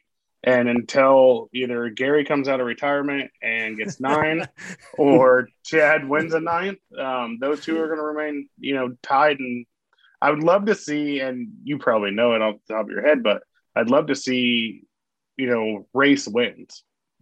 Yeah. And then broke down almost into like moto wins and stuff and kind of see who's been more consistent or, how it's kind of went. But, I don't think Chad's even in a position where he wants to be called better than Gary Denton. Like, no, and that's by any means. Yeah. I know what you mean. I just want to make sure everyone else knows what you mean. Exactly. No, you're exactly right. That's not it. It's not, versing one or the other. There's just people that, and we kind of went over this with Chad, but there's people that say that, like, there's no discussion to be had. And I don't agree with that. Like, Gary is the coolest cat. When we had him on the show, he's awesome. Especially with that dirt bike background, he knows everybody, whether it's 2-wheel, 4-wheel, like, it doesn't matter. He knows everybody. He's the coolest guy. ATV racing was in its infancy when Gary Denton started. So he was just the guy kind of from the start. Now, here's a nugget for you that we haven't really pointed out until now. And again, the listeners heard us go over this with Chad Wienen, but Joel Hetrick. So Chad has 8 titles. Joel has 2. If you take Chad out of the equation, say there is no such thing as Chad Wienen, or he never starts racing ATVs. So Joel has finished second to Chad 6 times. Joel, without Chad Wienen, would very likely have 8 titles himself, with his 6 times he finished second and the 2 championships that he beat Chad and won. Chad had to go through that guy. I wasn't at this position when Gary was, in his heyday, obviously. But Gary, just the way the stories are told, he was in a league of his own. Well, with Chad and Joel, they're like 1A and 1B. And Chad, for 6 of those titles, has had to beat Joel Hetrick. And I think, and again, I'm not trying to compare the two or whatever. I'm not trying to say one's the GOAT and one's not. But that is an argument in Chad's favor, that he had to go through and beat Joel for 6 of those titles. And if it wasn't for Chad Wienen, Joel Hetrick would be an 8-time champion himself. Yeah, definitely. And, even Joel, I mean, years before that, he raced against, or not against or whatever it was, but, he lost championships to John Natale, and Chad was the same way. Chad had to go through, Wimmer and Creamer and all those ones too. I mean, so yeah, exactly what you're saying. I mean, Joel, we've all talked about his consistency and in these different things, but his consistency has been great. Mhm. Realistically, he finished, It has. he's been second in every championship he hasn't won in the last 8-9 years. So yeah, Chad has to beat one of the fastest guys in the world on an ATV. And the one last thing I'll say about this, and then we'll move on, but Joel will go down as one of the straight up fastest ever. Like, he'll be remembered someday as like Jeremiah Jones, right? Like, Jeremiah goes down as one of the fastest guys ever, and Joel is going to be thought of the same way. Jeremy, I'll let you weigh in one last time. Yeah, I look at this whole thing, and I think the whole TT thing, and I've raced a couple TT races. Mm-hmm. It just changes everything. You're comparing apples and oranges. Right. Yep. You look at Doug Gus. If there was no TT racing, we might be talking about Doug Gus as the Gary Denton. And you're right, because he told us, Jeremy. He told us. He said, "Man, I hated TT racing." Right. I mean, so in my mind, you have a GOAT of the GNC, which is TT and motocross era, and that's Gary Denton, hands down. Yep. And then you got a GOAT of just motocross only, and so far that looks to be Chad Wienen. Yeah. So, and I'm glad that you touched on that, because that's most people's argument, right? That's the end all. That Gary Denton is the GOAT, is that he needed to do TT in motocross. And I always hope, I came from TT racing. That's what I grew up doing. So, like, I get that. And I wonder if some people think I'm naive to the fact that TT is gnarly in itself. I did that for years and years and years, and I totally get that. I'm just saying that that's a factor that is an argument for Gary Denton, obviously. And then all the guys that Chad had to race, the fact that he was pro 6 or 7 years before he won his first title. Most guys never even hang around that long to, take that step that late into his career. So that's why Chad Wienen is a unicorn. And then the fact that Chad, week in and week out, championship and championship out, year in and year out, had to race and overcome Joel Hetrick. That would be like having two Gary Dentons have to race against each other. And I just think that's an argument for Chad. Oh, for sure. He's definitely had some stiff competition. I think Gary, he had Doug Gust, and there were a few others. I mean, Doug was definitely the tougher of the group that he had to face every year. I'm not sure how many times Doug took second to Gary. Mm-hmm. It seemed like quite a few, but my memory doesn't go back that far. Mm-hmm. Yeah, exactly. Unbelievable stuff by Chad Wienen. Absolutely remarkable, really. So Joel Hetrick, he finishes the season with another overall win, the 6th of his year here. He was fast qualifier 8 times. He grabbed a ridiculous 19 hole shots. Casey, we know how competitive Joel is. We know he wants to win, but with switching to a new machine, moving his family cross country mid-season, which we've covered here on the show already, there are surely some positives to be taken away from 2022 for Joel Hetrick and the Phoenix team. Yeah, for sure. And I think right now it probably hurts more than anything, not winning the championship.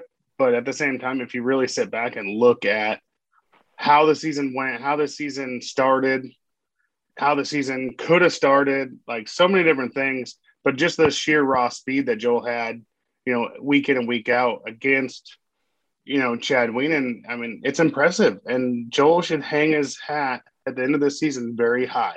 And I know how he is. And I know how that entire team is. They're not happy unless they're winning. Mm-hmm. And Joel's not happy right now. That entire team's not happy right now. Me and Jay, as, being part of, their program, we're not happy about second place by any means. But switching machines is a big deal. Mm-hmm. The machine was the right switch. Everything's good there. The bike is good. They're happy with it, but it's going to take a little bit of adjusting of time, and that's perfectly fine. You got now a whole off season to test and develop some more stuff and be 100% ready to go for next year. Exactly. At times we saw the next level, the sixth gear that the Yamaha gave Joel. So we all know that he's going to come out swinging in 2022. I mean, he's going to be just as much a favorite to win this title as Chad is. Yeah. And, just as he was this year, just as Chad was this year, right. And I think he's made some strategic moves in his personal life to put him in a position that he's closer to the shop. He gets to be more involved with the guys. It's easier to go testing. It's easier on his family. It's all these things that I've talked about on, some of these things that, Chad has it so good. It's because Chad's made those decisions. Chad's made the sacrifices or spent the money to have a house in Florida where his family's comfortable, so where he can go ride and test and do the things he needs to do. And then to have his own house and everything in Illinois where he can ride and test right outside of his backyard. So Joel's making those decisions. He's getting it together in that sense to where, his family can be comfortable. And let's face it, I mean, it's just like I had to run right now and get the family comfortable real quick so I can come back in here and finish, doing what I need to do here. Mm-hmm. That's what it's all about, and that's where Joel's going to be. So his head game is going to be 100%. And he's going to be a fierce competitor next year for Chad. Yeah, no doubt in my mind. I think you can basically lay it out like the sacrifices he made this year are hopefully going to pay dividends for him and his team next year in the stuff he's situated in his personal life, like you said. So moving on from that, great ride for Joel Hetrick. Great way to finish the season there. Another great ride for Jeffrey Rastrelli in Moto2. He ran third for the essentially the entirety of this thing. Did you see any of that second moto, Jeremy?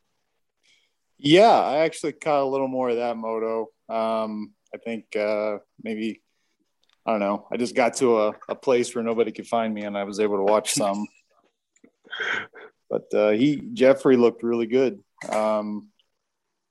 Dude, I tell you what, he looked probably better in that second moto than, and we've seen a couple rides this year where he's turned it on.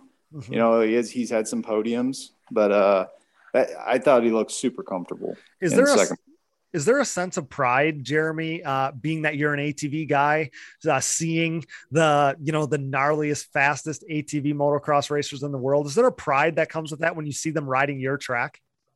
Oh, for sure. I was a little more starstruck in 14. I'm sure. That was the first time. Yep. This time it was a little easier because I'd been to these races, other tracks, but, kind of developed some relationships with some of these guys and talked to them. And, but it definitely, I got goosebumps right when the first moto dropped. I'm not going to lie. It was pretty cool. Yeah, as you should. Okay, so 5-3 moto finishes earned there for Jeffrey, fourth on the day, fourth on the season. I know he wanted the top three, but Jeffrey Rastrelli, the Jeffrey Rastrelli we know and love, was back in 2021. It was so great to see Jeffrey kind of get back to where we've seen him in years past. Casey, what do you have to say about him? I mean, man, he came up a tick short on that number 3 spot here at the end, but man, he made a valiant effort, and just overall, this season as a whole was a huge step in the right direction for Jeffrey Rastrelli. Yeah, without a doubt. And I think we're seeing a lot of the old Jeffrey Rastrelli. We're not seeing, fitness being a heavy undertaking on him as we've seen before. And I say fitness, but I know there's some underlying issues to what causing the fitness in the past. Yep. A lot of people don't remember he had a year where he had some really bad head injuries. He was stricken with Epstein-Barr virus, just a lot of different things. So he's overcome a lot in those years that let's say he had a podium dry spell. Mm-hmm. But I think Jeffrey rode really well this year. There's races where, qualifying wouldn't go well and he'd come out in the motos and turn it up and be right up there in the mix. Always. Always. I think his veteranness, if that's even a word, paid off for him multiple times this year, even, racing with people. And, the word I always use is racecraft, like watching him race with some of the younger guys and out-Spartan them is always kind of cool to watch, being that I've been involved with some of the older people or older racers in the pro class in the past. So, Yep. Hats off to Jeffrey. I know he really would have liked to have that third spot, but, it didn't happen. And there's always, next year, that's why we go racing. We don't know exactly what's going to happen. Absolutely. And so many of us love Jeffrey. I mean, how could you not? Like, he's just such a great dude. Randomly yesterday, mid-afternoon, I receive a text from Jeffrey saying, "Hey, thanks for all the nice stuff you say about me all year long on Digging Deep." And that's who Jeffrey is, right? Like, that's just a good old boy. He's awesome. Yeah. And I spoke to him earlier today, actually, before we got onto this show, or on this call, actually. And he was out working. So, it's back to the grind for him right now. Try to save up as much money as he can, between now and the first of the year, when he's got to start going hard at it again. So we can expect him back then in 2022. I asked him that question. I knew it was a question that was on here. And, my answer to it was I wouldn't see why not. Yep. His answer was kind of, I don't have anything locked signed, but I wouldn't see why not. So I think that's the kind of forward plan moving forward, is to prepare for next year. Mm-hmm. Yeah, that's what I expected. I mean, a year ago at this time, he was over it, dude. We both know he had been through the ringer. I think that he just didn't know. Man, I don't even think he knew where to turn. And just so grateful that he got the opportunity to come back, because think about if that's how he ended his career. And now, I mean, he has such an awesome season. All indications are because he kept getting better, like his fitness and the stuff he was figuring out, obviously the new machine and new tires and everything like that. Like, he was getting better and better as the season went on. And I'm sure, he very well might feel like he wishes there was a few more races, because he was kind of hitting his stride. I think Jeffrey could even take another step in 2022, and I'd love to see it. So Nick Janusa, standout day for him. Third in Moto1, shadowed Jeffrey and finished fourth in Moto2, third overall on the day, started and ended the season on the box, extended his streak of finishing the season top 5 in points, which he's done every year of his professional career now. That's just such a huge thing. That's why I say it all the time. I can't really believe it. I mean, every single year, top 5, that's incredible. What a way to end a really solid season for Nick Janusa. Casey, I know you're part of his, you're kind of part of his program a little bit now. Awesome year for him. Great way to end it. Yeah. And, Nick's been a pleasure to work with. I kind of jumped on board with him, about midway almost at Walnut was the first race that I started doing some shock work for him right before we did. Never actually got to go and test with him. Like, we had kind of planned maybe doing a test before Unadilla. We didn't even really need to. He was, very happy right out of the box. First setup I did for him, he liked it. And it's been a pleasure to work with him. I mean, and his year, I mean, I know, his number score, where he ended up, that's not exactly where he wanted to end up. But like you've said, time and time again, every year that he's raced the pro class, he's been in the top 5 in points. And I think that's something to be said. I mean, injuries happen so much in this sport and so many different things and mechanical failures, but he always keeps putting himself back in there. And I think for him to end up on the podium a few times this year is really good. He wants to be on the podium every weekend. Mm-hmm. And I think that's something that he's going to strive for again for next year. Well, in last year, he found himself in a high 20 or 30 point hole with a few races left, and stepped up to the plate and got it done this year too. I mean, he had to make up some ground, and then he had to, kind of fend off a charge there at the end. And just to do it every single year. Yes, we know he wanted to be third, but last year the class was stacked. This year, I think you could argue, was as stacked as we've seen it in a long, long time. So for him to continue to be up there, be in that mix, grab some more podiums, overall impressive year for him. So he should hold his head high for sure. Fifth in Moto2, 5th overall on the day, but most importantly, 3rd overall on the season when the dust settled. Bryce Ford got it done.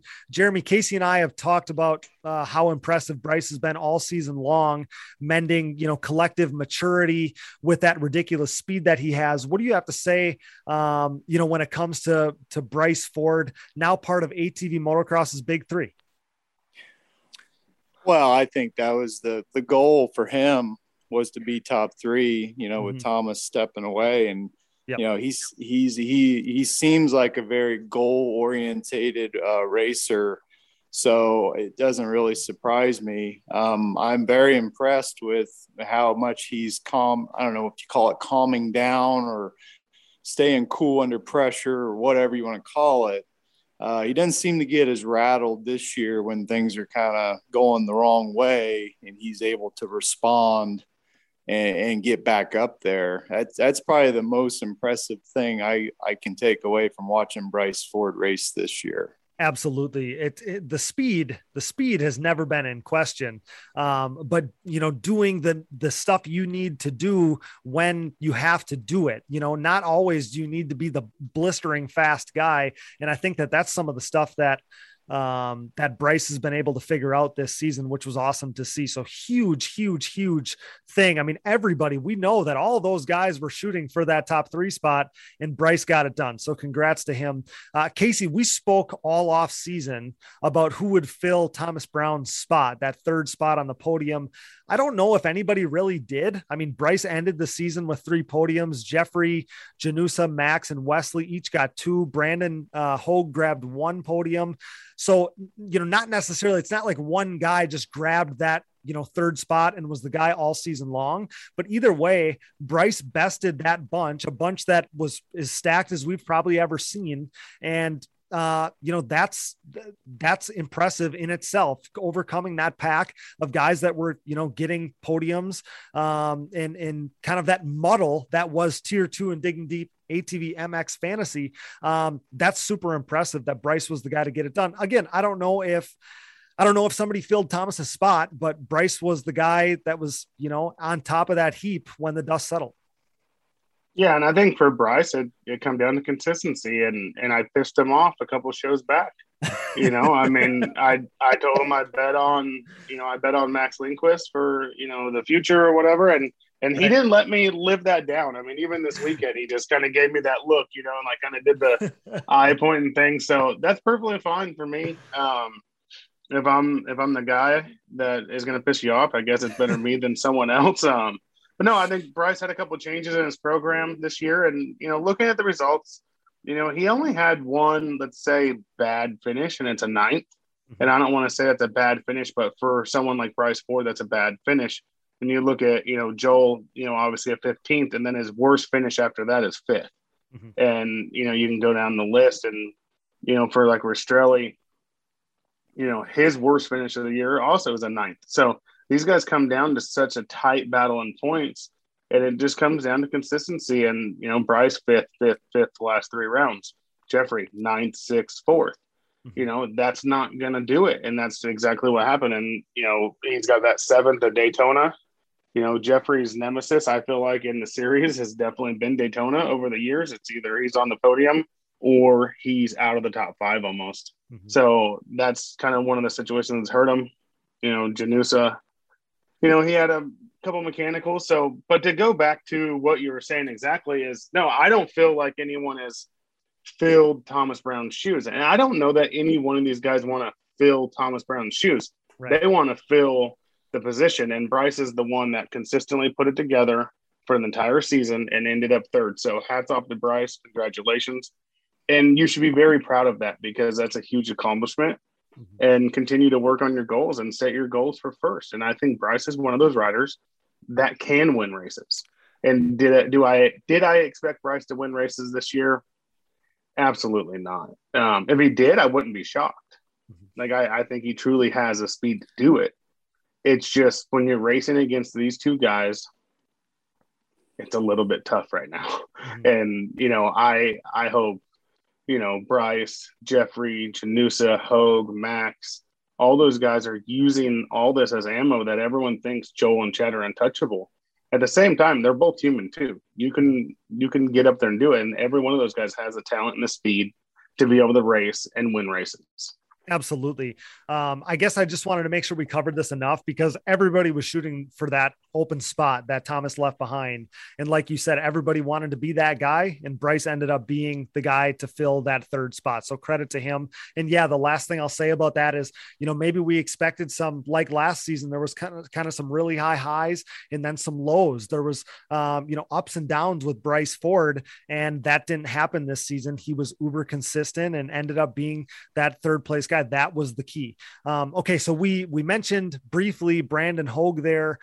What happened to him in Moto 2? He was running 6 for 3/4 of the way through that moto. Then he dropped to 9th, and that's where he ended up finishing. Does anybody know about that? Maybe you, Casey?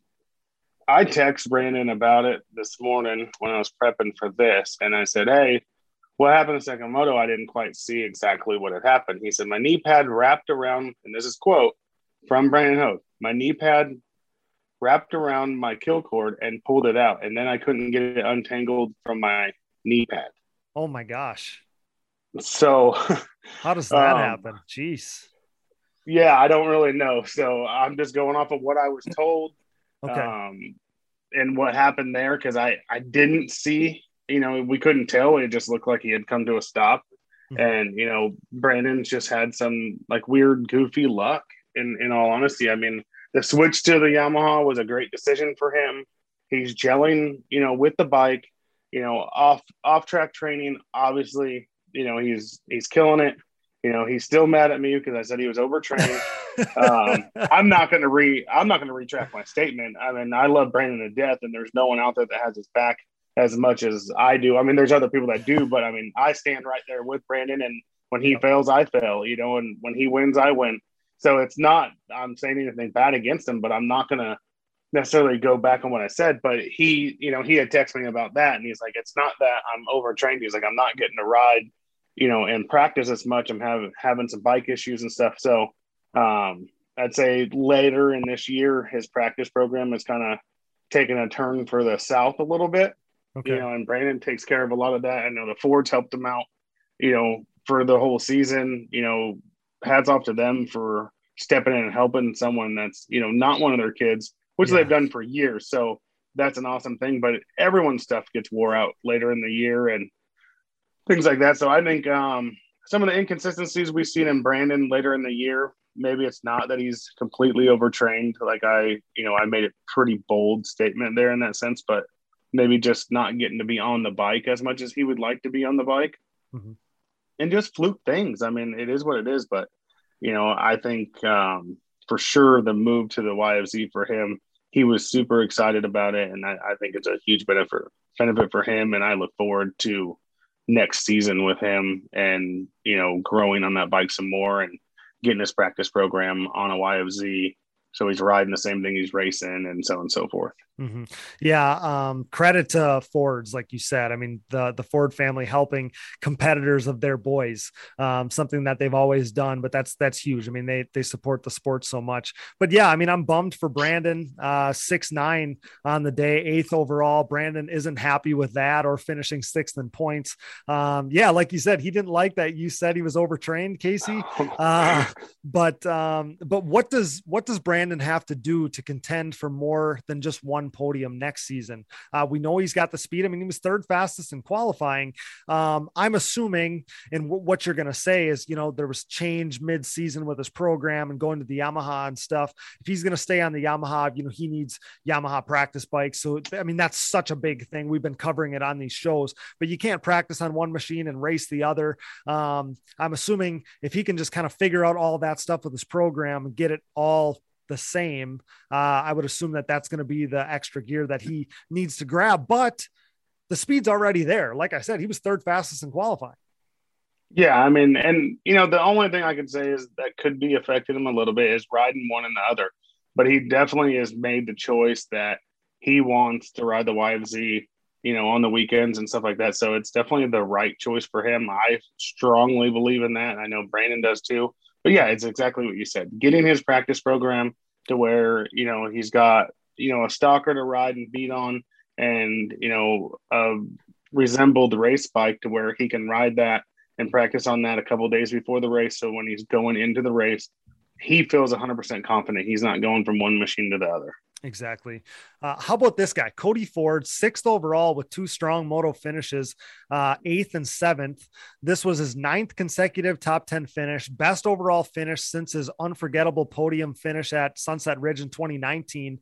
What a day for Cody Ford, Casey. Clinched top 10 in points as well.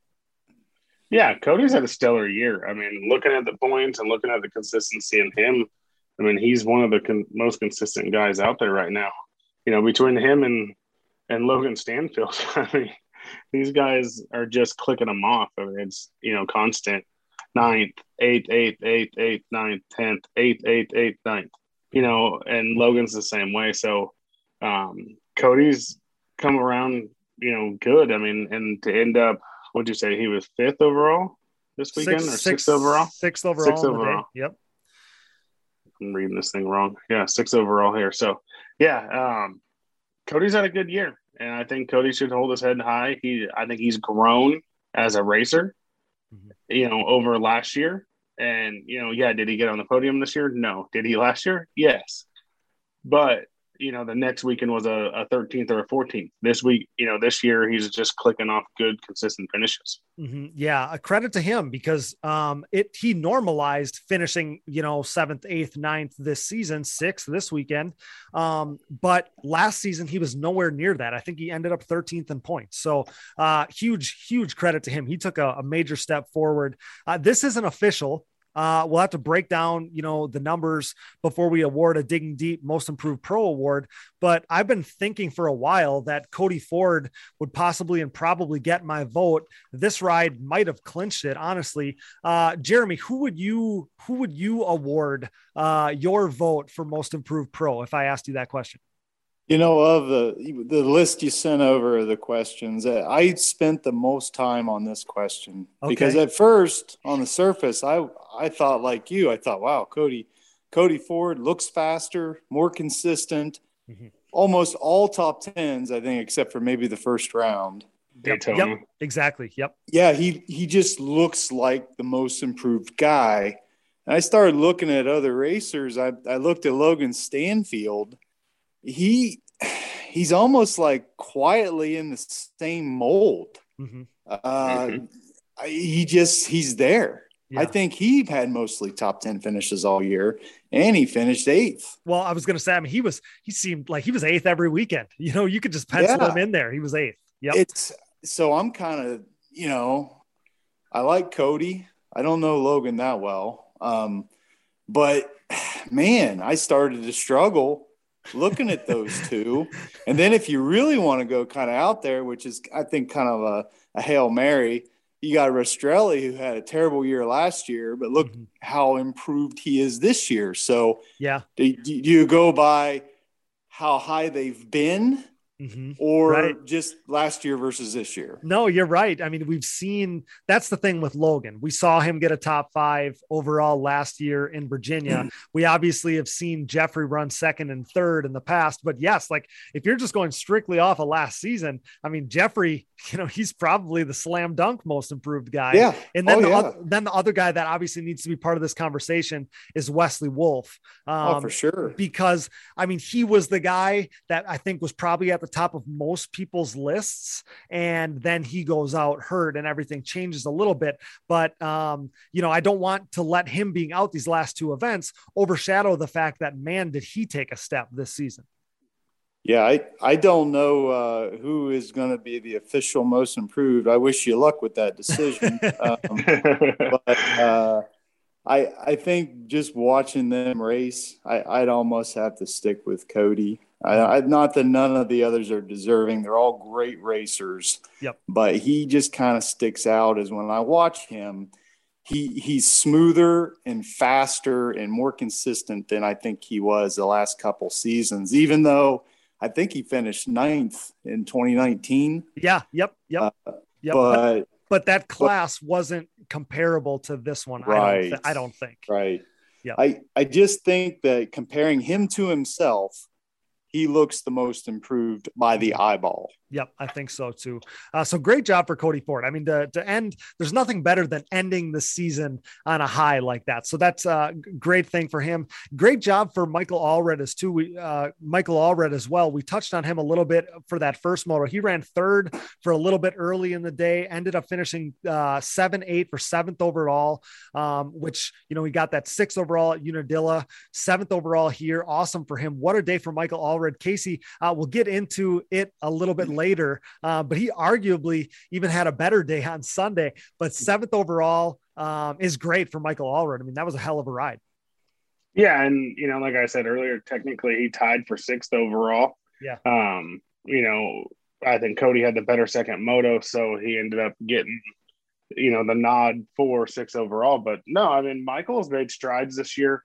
He's had an up and down season sort of, but still at the same time pretty consistent. And it's on the same place to end the season where he did. I mean, that just gives you all the motivation to do what he's doing, going to work, raising having a family and working his butt off, and to come back, with his second best of the season. He was a 6th at Unadilla and a 7th here. So I think that's got him right there. He's only a few points out of, say, the top 10 in his rookie season. So I think that's impressive. And I think Michael has a lot, at the same time, a lot of motivation going into next year. That entire team, Chris Hunt, Huntscape's crew, having Thomas in his corner, I think is a big benefit for him.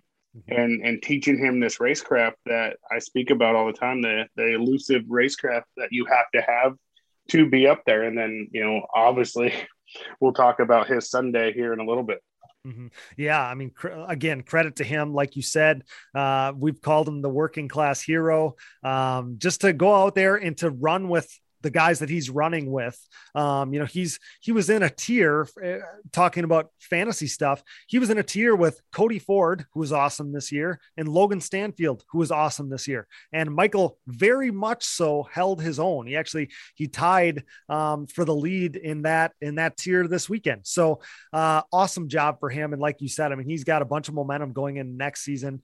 So Logan Stanfield as well. We just talked about him a little bit. He was involved in that tangle early in Moto1. Then I believe he flipped again, lost his seat, and still he overcame that for a top 10 in Moto1. Killer ride in the second Moto, 6th for him in that Moto2 there. He ended up 9th overall, 8th on the season. But Casey, he probably ended the season with his best Moto of the year. That's 6th. Very much felt like the 5th he got in Virginia last year. So to end the season, I mean, Logan Stanfield, like I said, probably ended his season with the best moto of the year. Yeah. And even though, his box score in the first moto wasn't fantastic, to go through what he went through and then finish the moto still charging was impressive. And I went and talked to him. I'm like, dude, that was rough. And he was kind of like, not even rattled. I was just like, it looked painful from my perspective of watching him go through so many different ups and downs in that moto and still come out with a decent finish. And then to bounce back and ride the way he did in the second moto, I was overjoyed for him. I think, a lot of guys ended the season on a very high note. Some of their best finishes that they've had this year, some didn't, so on and so forth. But, Logan's going to Logan, and he gets just this little edge, and we see little flashes of it here and there. And that's what we've seen in the second moto this weekend was, Logan rode completely different than I've seen him ride most of the year this year. And Virginia was kind of one of those things, but it comes down to getting a good start. Mm-hmm. Logan got an excellent start in the second moto, put himself in position and went out and pushed himself. And I don't want to say rode over his head by any means, because we all know Logan, he's not going to ride over his head. Right. But he pushed the envelope a little bit more than he has in the past with a good start, and look at the result. Exactly. And such a good kid. I mean, I love that dude. So kid you want to cheer for, a guy you want to cheer for, I should say. Just an awesome dude. So great job to him. Awesome 8th place finish on the season, but 6th in that second moto. It was 9th overall on the weekend, but awesome second moto, awesome first moto too, with everything he overcame. So great job to Logan Stanfield. Welcome. Speaking of guys that ended the season on a high note, welcome to the top 10 rookie Vince Merman. The Ohio native shined on his local track there, grabbing the first top 10 finish of his young career. Jeremy, he's a local guy to you guys. Stoked that he made it happen there on home soil, grabbing his first top 10 finish of his career. Were you stoked to see that happen for Vince? Oh, for sure. I sent him a message either that night or the next day. Yeah, I was super pumped for him. And I do recall through each moto catching glimpses of him and thinking, man, he's doing pretty well. Yeah. No, super awesome. Happy for Vince. He's definitely put in the work this year. And I think it's well deserved. Yeah, he seems like a really good guy. So I was stoked to see him. I mean, he was a guy that a lot of us picked in fantasy. He paid off in a major way for my fantasy team at Briarcliff. Speaking of digging deep ATVMX fantasy, not only did Chad Wienen get crowned on Saturday, but we crowned a champion of the first ever ATV Fantasy League. Let's get our champion on here to chat about it. All right, guys, it's my pleasure to introduce, brought to you by our friends at Launderville Steel Enterprises and Concrete Supply, specializing in all your steel, aluminum, and stainless steel needs, headlined by their 4130 chromoly tubing and plate. Visit laundervillesteel.com today.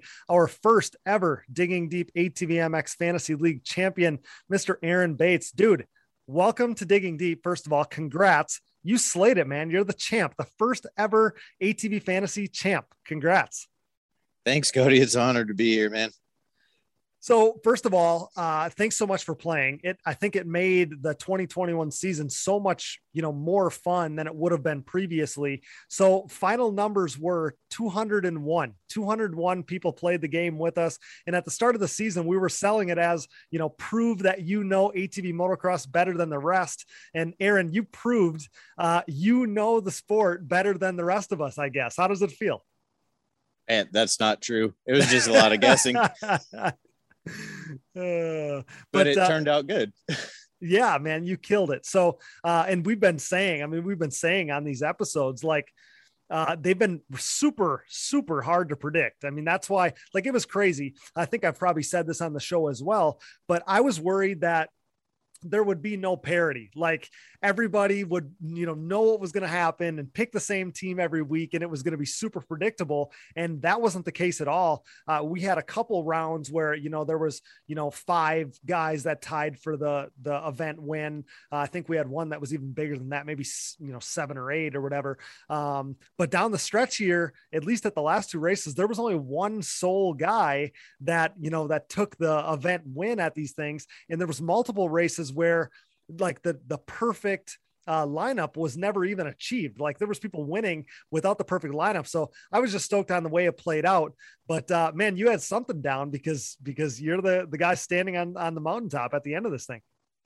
It was, man, tier 2. That's just a toss up. It was, right. It was literally just who had a fastest qualifying time and who you thought was going to be reliable at the end of it. Because that changed so much.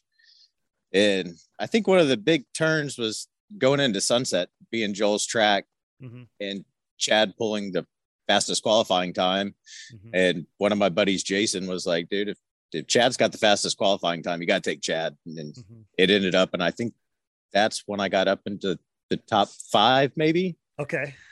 And then after that, I mean, Joel and Chad's just a toss up of who was going to be there, but tier 2 was, that was tough. Right? Yeah. Killer, right. That grouping, from, 3rd to 7th or 8th or whatever, so hard to pick. And I was going to ask you about that. So for me, I tried to like really not think about qualifying that much because you got guys, that don't necessarily qualify that good, but they're always going to be up in the mix. I mean, Jeffrey is one of the guys that comes to mind. Wesley at times might not qualify as well as they're going to race. I was going to ask you about that strategy, like how much you went on, on qualifying times, or if it was just like, cause for me, like, and I do the same thing with fantasy football.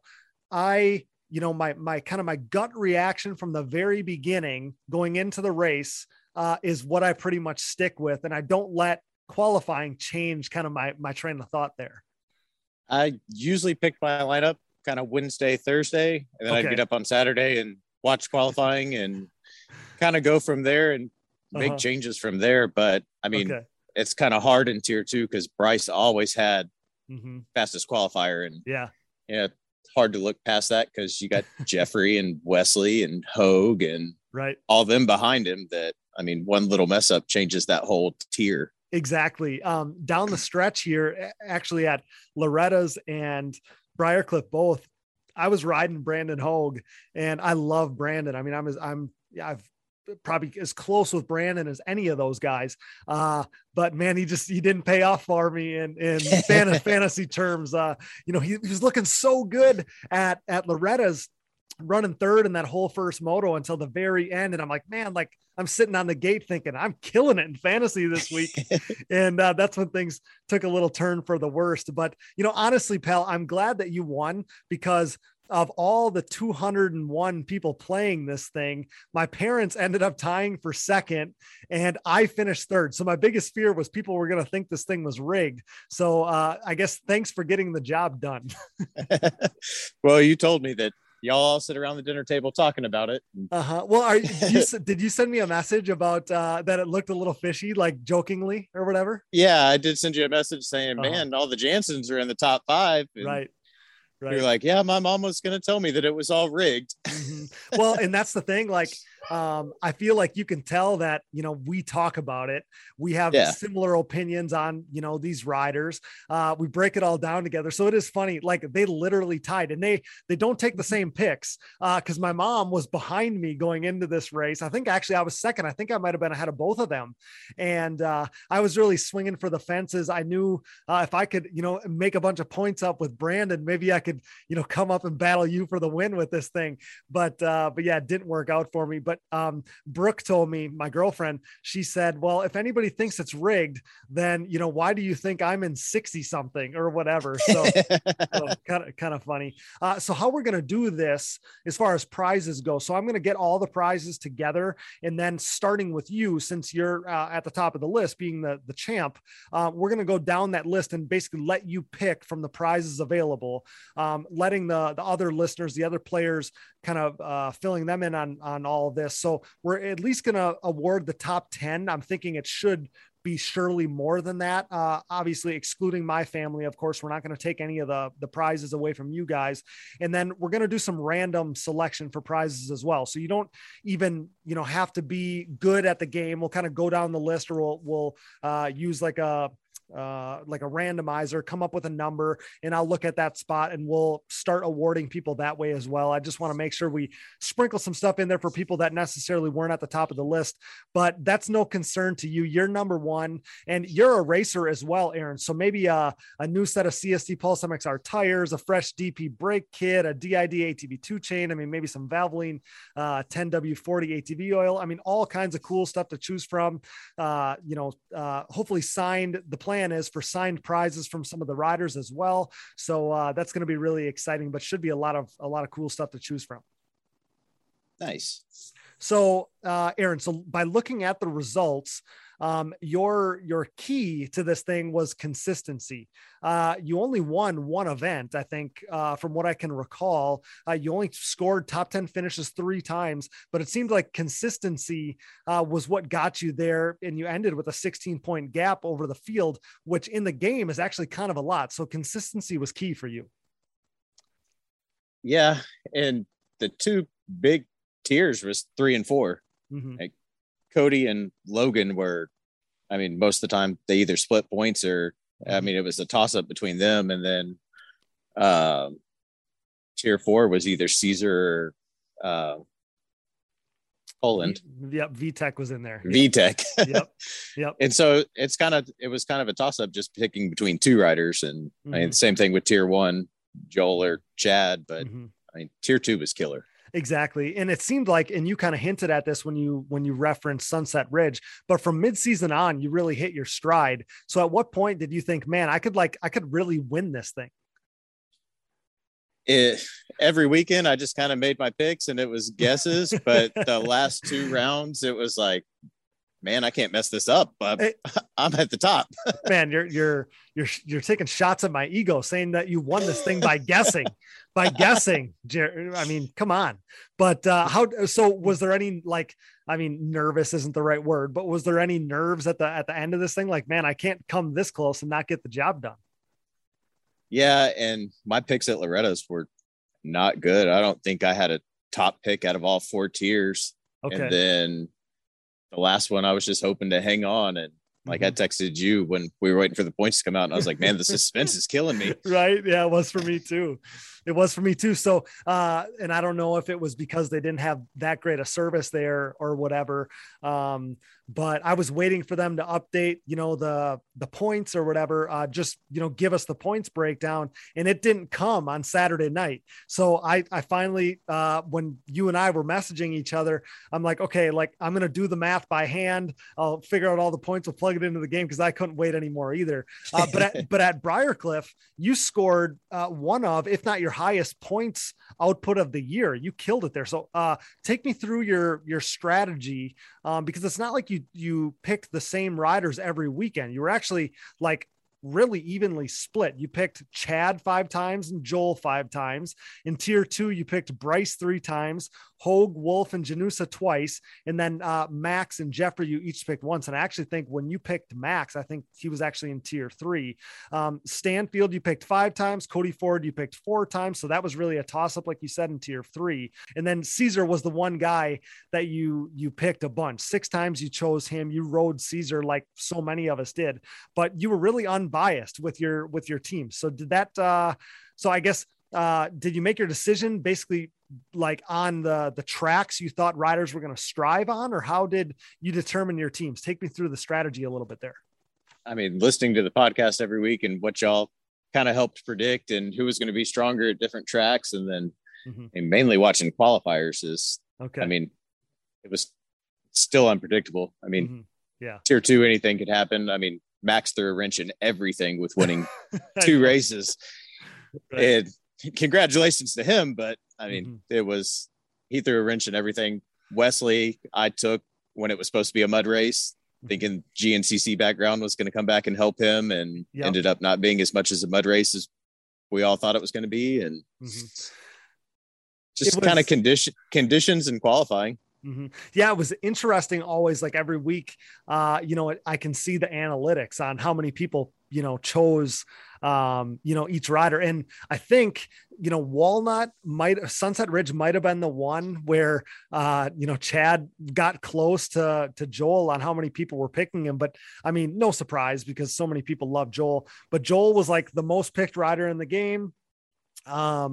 Caesar got picked a ton. I mean, I think that he was like, if not excluding Joel, put it this way, excluding Joel, Caesar was probably the most picked guy, and Stanfield was at times too. But listening to you there, we got to take some notes because you absolutely slayed it. You beat a lot of us who think we know what we're talking about from, current pros like Michael Allred and Bryce Ford. I think Michael actually finished in the top 10 as well. And I was wondering if he picked himself every week, but past pros like Brett Musig and myself, industry insiders like Casey Greek and Ian Harris from SSI, and so many others. You outsmarted all of us. Now, your buddy Jared Hunt messaged us, and he hinted at the fact that you may have had an advisory board to help you with your selections, huh?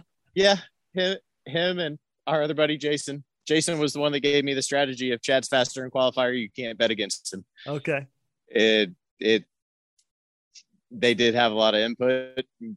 Most of the times we had a lot of the picks and that were all the same, but a lot of the times we were on different spectrums of the board, and I guess it paid out better for me. So he's just wanting some credit. That's what's going on here. That's exactly what he wants. Well, you got the throne now, pal. You got the throne. The throne's all yours in 2021. But many of us are going to be coming for that crown in 2022. Last question for you, pal. How much more fun did Digging Deep ATVMX Fantasy make your fan experience this season? Because even for me, I mean, I'm obviously part of this thing. We helped, we put it together. But man, it just made watching the racing go down. It was so much more fun with the fantasy thing going on. Yeah. Like you said, when you started this, you wanted more recognition for, not 1 and 2 or the top 5. And exactly, there was times, I think it was Logan did the live feed of High Point, and Jared was over at my house too. And we're sitting on the couch watching the race and yelling for Cody and Caesar and everybody else to go, while Joel and Chad just kind of checked out. So it brought a lot of recognition to everybody else in the field except, 1 and 2. No, I agree 100%. I mean, they're being at the races, at the track for these things. I'd find myself watching the middle of the pack when in years past, like literally watching the middle of the pack more than anywhere else. And in years past, obviously you're watching the front two guys. So yes, like that was a huge motivator, was trying to give those guys some more exposure. I really do think that we authentically did that, but just in general, like trying to pick, people play fantasy football or fantasy other sports because, you want to try to predict, like that's just kind of the fun part of it. And I hope that you guys, I hope everybody had a little more fun this year with the fantasy thing, kind of being involved with this whole sport. No, it's been awesome. And it's going to be interesting to see next year, because 3 through 7 is unbelievable. Right. Well, congrats again on the championship, pal. You have a bunch of cool awards and prizes coming your way. Thanks again for playing along with us. Thanks to everyone who played ATV Fantasy. I think, like you touched on, next year's going to be awesome. I think it's going to double in size or more next season. I had so many people say to me, man, I'm bummed that I didn't get in on it at the beginning of the year. I'm not going to miss it next year. So many. So I think it's going to be huge next year. It's going to make it that much more competitive. It's going to make it that much more fun. And I think it's going to be a really good time. But just know, pal, I'm coming for you in 2022. It's on. All right, we'll bring it. And hopefully we get a lot more people involved in it. It'd be great. Yeah, it's going to be a lot of fun. Thanks so much, pal. Congrats again. That's Aaron Bates, our inaugural Digging Deep ATVMX Fantasy Season Champion, brought to you by Launderville Steel Enterprises and Concrete Supply. Congrats, pal. We'll be in touch soon. Okay. Thanks, Cody. As the #1 podcast in ATV racing, it's only right that we partner with the industry leaders in suspension tuning. Insert Impact Solutions. Impact Solutions is a full-service ATV and side-by-side suspension center specializing in the revalving and service of your motocross and off-road suspension. With over 25 years of elite-level knowledge, experience, and testing with riders of all ages and ability levels, Casey Greek, Jay Goebel, and the Impact crew strive to exceed clients' expectations for service and setup. Impact Solutions is the official Elka Suspension Service Center of the United States, offering unmatched product knowledge and experience. Whether you're in need of service, parts, warranty, sales, or technical support, Impact Solutions has you covered. Head over to ImpactSolutionsATV.com or give them a call today. We interrupt this program for a special news bulletin. The following message is brought to you by Manscaped.com. The Manscaped engineering team has outdone themselves this time, creating the Lawnmower 4.0 trimmer, now available for purchase in the US and Canada. Join over 2 million men worldwide who trust Manscaped, an official sponsor of the Digging Deep ATVMX podcast, with this exclusive offer of 20% off and free worldwide shipping with code DIGGINGDEEP20 at Manscaped.com. I'm one of the first people to try the new 4.0 and I am blown away. This thing is next level.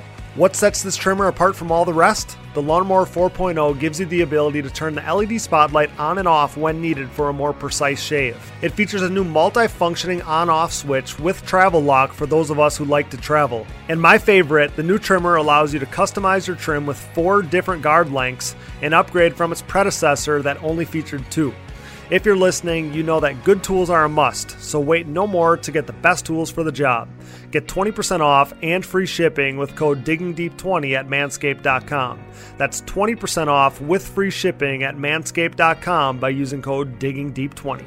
The Digging Deep ATVMX podcast is also sponsored by DP Brakes, a longtime supporter of ATV racing and the world leader in sintered brake technology. DP has been dominating the ATV world for decades, supporting the best four-wheeled racers on the planet. 2021's impressive lineup includes Joel Hetrick and Jeffrey Rastrelli of the Phoenix Racing Team, myself, Cody Jansen, and my back-to-back national championships, Baldwin Motorsports, Ford Brothers Racing, Nick Janusa, Wesley Wolf, and many more, including all of the top 14 GNCC Series pros, led by the champ Walker Fowler, Bryson Neal, Cole Richardson, Jared McClure, and Chris Borich. These top riders continue to appreciate the high performance and impressive durability that their DP brakes have to offer, products that ultimately help place them on the top of the podium. Available at www.dp-brakes.com, purchase at your local dealer, or message the show for their contact info today. What are you waiting for? Join the best ATV riders in the world on DP Brakes. 15 years into the brand's existence, Factory 43 is back with us and continuing to make huge waves in the ATV world. For the second consecutive season, Factory 43 is the official aluminum parts choice of the Phoenix Racing ATV team, providing their state-of-the-art Evo Nerf bars, MX-style front bumpers, and grab bars for some of the fastest riders on the planet. If you're in the market to upgrade your Nerf bars, bumpers, or grab bars, head over to factory43atv.com to see their full line of products available for all makes and models. Want to be just like Joel Hetrick and Jeffrey Rastrelli riding with Factory 43's industry-leading products?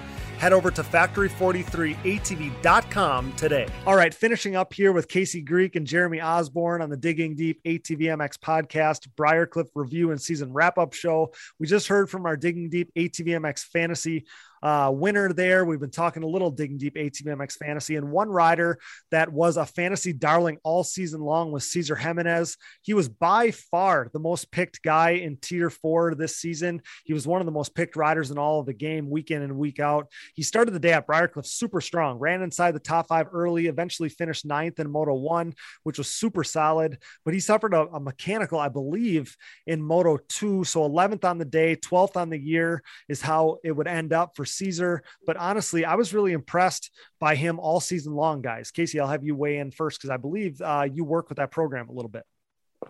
Yeah, Cesar had a good year. I think he was struggling from, I don't know if it was health issues or what exactly was going on. I know Timmy had told me. And, but it's still a good year. He was competitive all season long and put himself in positions over and over again. And I think we've seen some good speed out of him this weekend, with running the top 5 for quite a while there. And I think that's good. And every time you get those little tastes of running in that top 5, it's only going to make you a better rider. And so I think Cesar really needed that.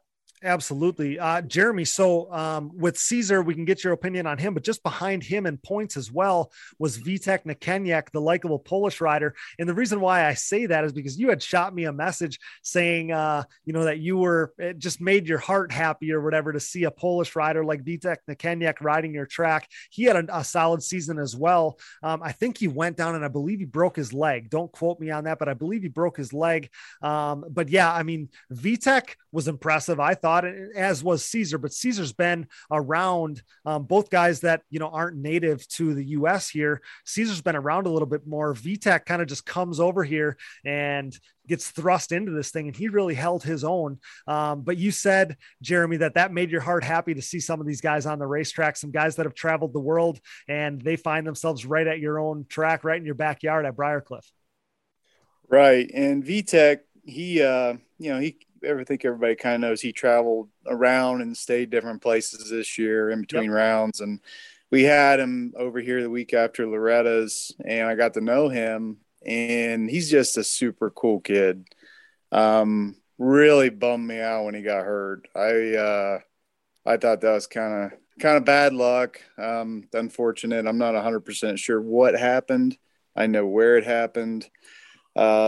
Yeah, it kind of bummed me out to see Vitek crash and go down, but super nice kid. I hope he can come back over next season. I hope so too. He was a great addition to the series, and he was really stepping up. He was kind of on a hot streak here at the end. He had a really good result at Loretta's. Was really hoping. I mean, a lot of people picked him in fantasy as well here this past weekend. So hate that it ended there. Prayers for Vitek, of course. But yeah, great job to both of those guys. Shout out to 45-year-old Marshall Smith. He earned his career best finish, 12th to cap his rookie season. Zach Harris ended up 13th. Shout out to him. Jacob Stevens, he made his pro debut and finished 14th. Shout out to him. And then at the bottom of our results sheet was the injured riders, Vitek and Max Lindquist. So a couple things I want to tie up with our pro class coverage before we move on and get out of here. So as I was prepping for this, I listened back to our season preview show from back in March. And honestly, I was pretty impressed with how close we were on some of our predictions. Most notably me, shout out to me, accurately predicting Chad Wienen winning the title and clinching the record. But also, Casey, you definitely, you deserve some credit here because you were very definitive. We've been talking about it all season, but when I listened back, you were very definitive stating that Max Lindquist would podium at that Redbud. And now obviously we know that was spot on. So shout out to you, and shout out to, being pretty close on a lot of the predictions that we had going in. Yeah, for sure. And I think it's tough with so many things between injuries and everything else. And, Max was sort of an easy pick. I don't remember who I picked would end up third. Obviously, I'm going to go with Joel winning the championship every time. It's kind of, part of my job in one sense, but obviously I got a big involvement there. But no, I mean, it was. I mean, watching it, and I knew Jeffrey was going to rebound this year, and Jeffrey was impressive, and I think that's kind of where it's at. Would have liked to see, where Wesley would have ended up. I'm gutted for him. Talking about most improved rider, I kind of threw Jeffrey and Wesley out there. For me, and I'm luckily I don't have to be in your position to make this pick, just as Jeremy said. But for me, it's off of last year.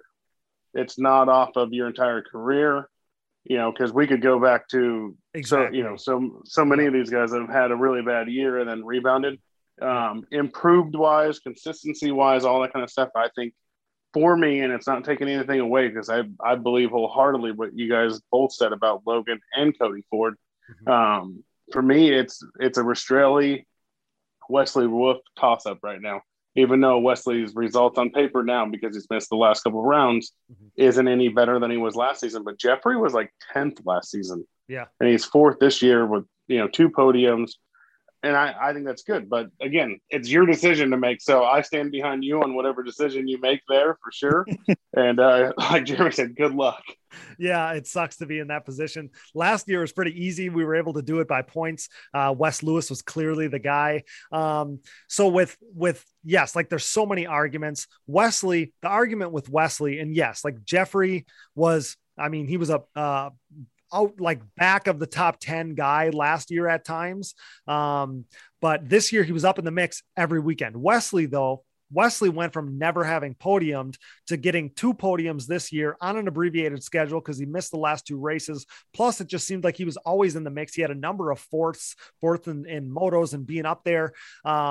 So yes, like Wesley, for me, Wesley is, there's a serious argument to be made there. It's more like, I guess I was more thinking of it as last year to this year type of thing. And that's why I think of Cody Ford, because he just was nowhere near like this year where he was last year. He's so much farther forward, but yeah, a lot of arguments to be had there. Last topic to mull over, and I'm sure this will get a bunch of pub this off season. The reason why I want to throw it out there is because this is very much in line with what we're saying here. But remember when we were considering who would fill that Thomas Brown spot as the regular podium guy, as the guy that could push the top 2, again, like, we didn't necessarily see that, not a podium guy each and every weekend, not a guy that was able to push the top 2 necessarily. But if we were predicting that somebody could take that spot in 2022, what if the guy is Max Lindquist? He'll be 18 years old next time we see him. He'll have, grown some, matured some. And I just think that he's going to be a monster because his consistency, his fitness. At 17, the way he looked like a veteran, I'm sure another youngster, Bryce Ford, he's obviously going to have something to say about this, but what do you guys think? I think that, man, like if there was Vegas odds on this, Bryce might be the favorite. If you're trying to predict the guy that might end up being the most podium regular, I think Max could very well be the guy. Jeremy, you go ahead and answer this and get yourself in trouble, because I've already been there. Well, I think as long as nobody puts him on a T-shirt and jinxes him for each weekend, he's got a pretty good shot. Any of those guys, I don't think there's going to be another Thomas Brown type character. I think we're going to see different guys. I could very easily see each of them getting a couple podiums each year. So like this year, then, like very similar to this year, like it's just a dogfight. Yeah, they are so competitive, and I think the hope is that they'll somehow go up a couple levels and mix it up with Chad and Joel occasionally. Not because I don't want to see anything bad for those guys, but we want great racing. Yeah, and it would make it very interesting for the title if you had some of these guys getting podiums to, get up into that second spot once in a while and just kind of mix it up. For sure. This season was so much fun because it was so hard to predict. Each and every weekend, you had no idea who was going to grab that podium spot, even the winners. I mean, it was hard to predict the winners at times, with Chad getting some wins that were maybe unexpected or whatever. But yeah, like it was, the fact that it was unpredictable made it so much fun. So we don't want a Thomas Brown that's going to finish third every weekend. We don't want that. No, we actually owe Thomas for bowing out so we could have some more interesting racing. There you go. Yeah, there you go. But yeah, you're right. It very well could just be that we're going to see guys very much like this year. It's just going to be a dogfight for that third spot. And like you said, Jeremy, hopefully, that gnarly pack is just going to push them that much closer to the top too. So that wraps up our pro class coverage. Go ahead. Hold on. We got to give Jeremy a round of applause for keeping himself out of trouble because I'm definitely not smart enough to do that. I'm impressed with that right there. As a promoter for roughly 16, 17 years, you got to learn to walk the line a little bit. The politically correct take. I just come out swinging when I get on here. I'm just like, whatever. You're either going to use it as ammo or you're going to be mad at me, but one way or another, we're going to say what we feel. But no, I do believe, and I'm with you. I just looking through, I have the entire spreadsheet of the results pulled up and just watching the different places that you see thirds and seconds and stuff all over the chart is exactly what Jeremy just said. And I think that's great. And I think we can all agree on that. I think as fans of the sport, we can agree on that. 1,000%. Yeah, 1,000%. The fact that it's not predictable is absolutely awesome because that is not how it's been for the last handful of years. And yeah, so the fact that we don't know what's going to happen every weekend, it's awesome. And it just leaves me wanting more. So can't wait for 2022. It was a hell of a finale, but an awesome season. It was just incredible racing. I think that we saw the level in that pro class, like higher than as long as I can really remember. I don't want to overstate that necessarily because obviously pro class is gnarly at all times. I raced it for a number of years where it was gnarly, but man, it was at another level this season. And I truly believe that. So quickly, let's get through the rest of the racing from Briarcliff. Most notably, and we hinted at this earlier, Michael freaking Allred wins pro stock. How did he pull that off, Casey? Good starts. He put himself in position. It was pretty crazy. Per the usual with him. I wanted to say that earlier. Those couple that 6th overall and 7th overall that he got this season, you can credit that directly to his incredible hole shots. So go on. So yeah, you had 4 guys that tied in points. Yep. They all tied. Points. So you had Janusa, Joel, Chad, and Michael that all tied. Janusa won the first moto. Chad goes 3-2. Joel goes 2-3. Michael goes 4-1. Janusa goes 1-4 for 4th. Yep. The guy that scored has the same moto scores as you, wins the overall, and you end up 4th. And not then on the box. Chad and Joel that go in there. And so it's just crazy. I think that was one of the worst finishes Janusa's had all year. So, crazy how it went down. And Michael rode awesome. This is again, see, I get my own self in trouble. I kept waiting for Michael to, I don't want to say throw it away, but just knowing, Chad's behind you. As a guy like Michael Allred or myself or you, if you have Chad behind you, you're gonna start making mistakes. You're gonna falter just having that, knowing that not only do you have Chad Wienen right behind you, you have Joel Hedrick right on him and Nick Janusa right on him. Mm-hmm. And Michael never faltered. He rode so solid, and I was jumping up and down and excited for him. There was such a crowd up there that was so stoked for him. And, I went to the podium and just to see the look on Chris and his face and his wife's face and everyone that was involved and actually completing something that monumental. I'm looking at the results right now and it's almost still hard to believe. It says Michael Allred, Chad Wienen, Joel Hedrick, Nick Janusa. Michael's in first, wins overall. I mean, talk about ending the season on a high. I was texting back and forth with Chris Hunt yesterday, which is the guy that takes care of a lot of Michael's program.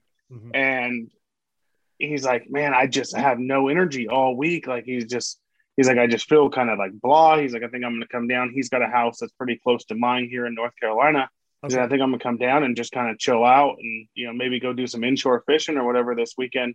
And I said that you're just finally decompressing from the whirlwind of a season and all the energy you've spilled on Sunday. And that's exactly what's going on with him. Like, right. He's not sick. He's like, I know I'm not sick. I don't have a runny nose or anything goofy. He's like, I just don't really have any energy. And I think for all of us, I mean, Jeremy's in that position right now. He's spent so much energy. For me, it's just been constant all season long. And I feel like my season's over, but it's not. I got, a big event this weekend that I'm doing. And then next weekend I'm going to the last ATV. And then it's like the next weekend after that, we have a wedding. And like, I'm not going to get any time like where we like decompress. So I'm just hoping that I don't falter like midway through the second half of my season going on right now. Right. Yeah. So incredible way, but yeah, I mean, there's definitely some decel or whatever after such a natural high like that. And the pictures that I saw were amazing, just of Chris Hunt and just the bliss on his face. I mean, it was just awesome. So credit to Michael Allred. That was amazing. So he leads that second moto wire to wire, takes the overall win with 4-1 scores.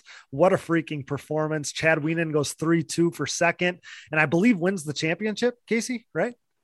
Yeah, he won the championship. And so I think it come down to just a couple points between those two and, some differences there. I don't know exactly how the rule read and, exactly what had happened. I know Joel had felt that, or they had done the math. If he could finish after like the third or fourth round. If he finished second the rest of the year with the way the drops came out and so on and so forth, that he would win the championship. So I think there was a little confusion on the podium about who won the championship, but they got it sorted out.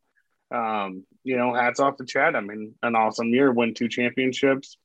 Joel, you can't take anything from that. I mean, he finished second in both championships, was in the title fight the entire way through. I think we ended up with a 16-point gap in the pro class and a 3 or 4 or 6-point gap in the pro stock class. So nothing that can be taken away from that. Yeah, for sure. So yeah, Chad's won every pro stock championship to date. Joel Hetrick went 2-3 for third. Valiant effort for him in that title as well. And despite winning the first moto, like we said, kind of it was a tie basically in points on the day at 5.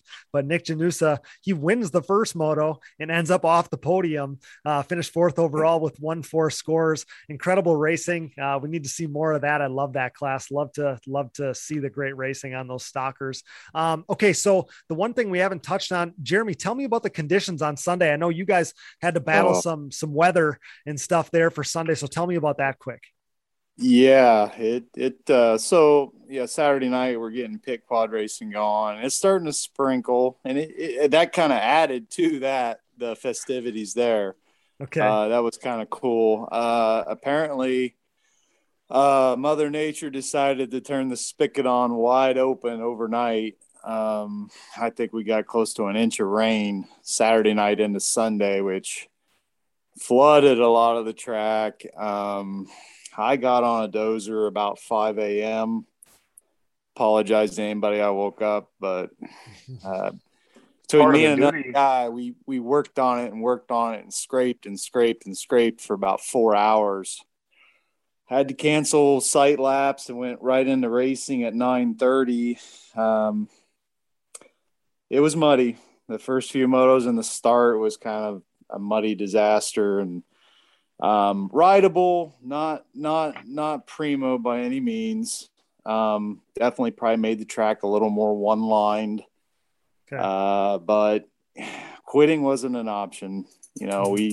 Championships on the line. We can't just throw in the towel and say, nope, we're not going to do this. So yeah, I thought about that. I'll let you finish there, Jeremy, but I did think about that. I'm like, I don't think that they can cancel Sunday. Like that wasn't an option because there's titles on the line. That's championship crowning day. No. and we're not going to have it go down like that. Right. No, it's serious. So no, we did what we could in the amount of time that was allowable. And by no means was it great the first 10, 12 motos. It was muddy. Okay. But it got better as the day went. And heck, by the end of the day, you even saw hints of dust here and there. So yeah, not the way I wanted it to go down, but it was the hand I was dealt. Yeah, credit to you guys for all the effort on bringing it together like that, making it happen, giving riders the best track that they could have. Yeah, you know how it goes when you put enough quads out there, it'll dry up eventually. I never saw more DNSs than I saw on the results sheet from Sunday there. I'm like, really? Yeah. Like it's the end of the season. Like this should be for all the marbles. I was blown away by that. Yeah, and I'll be honest, I am not a great mud rider myself, and if I'm not in the points, I probably would have picked the way they did as well. It was, especially if you were in early moto, it was not the most desirable conditions. I'll say that.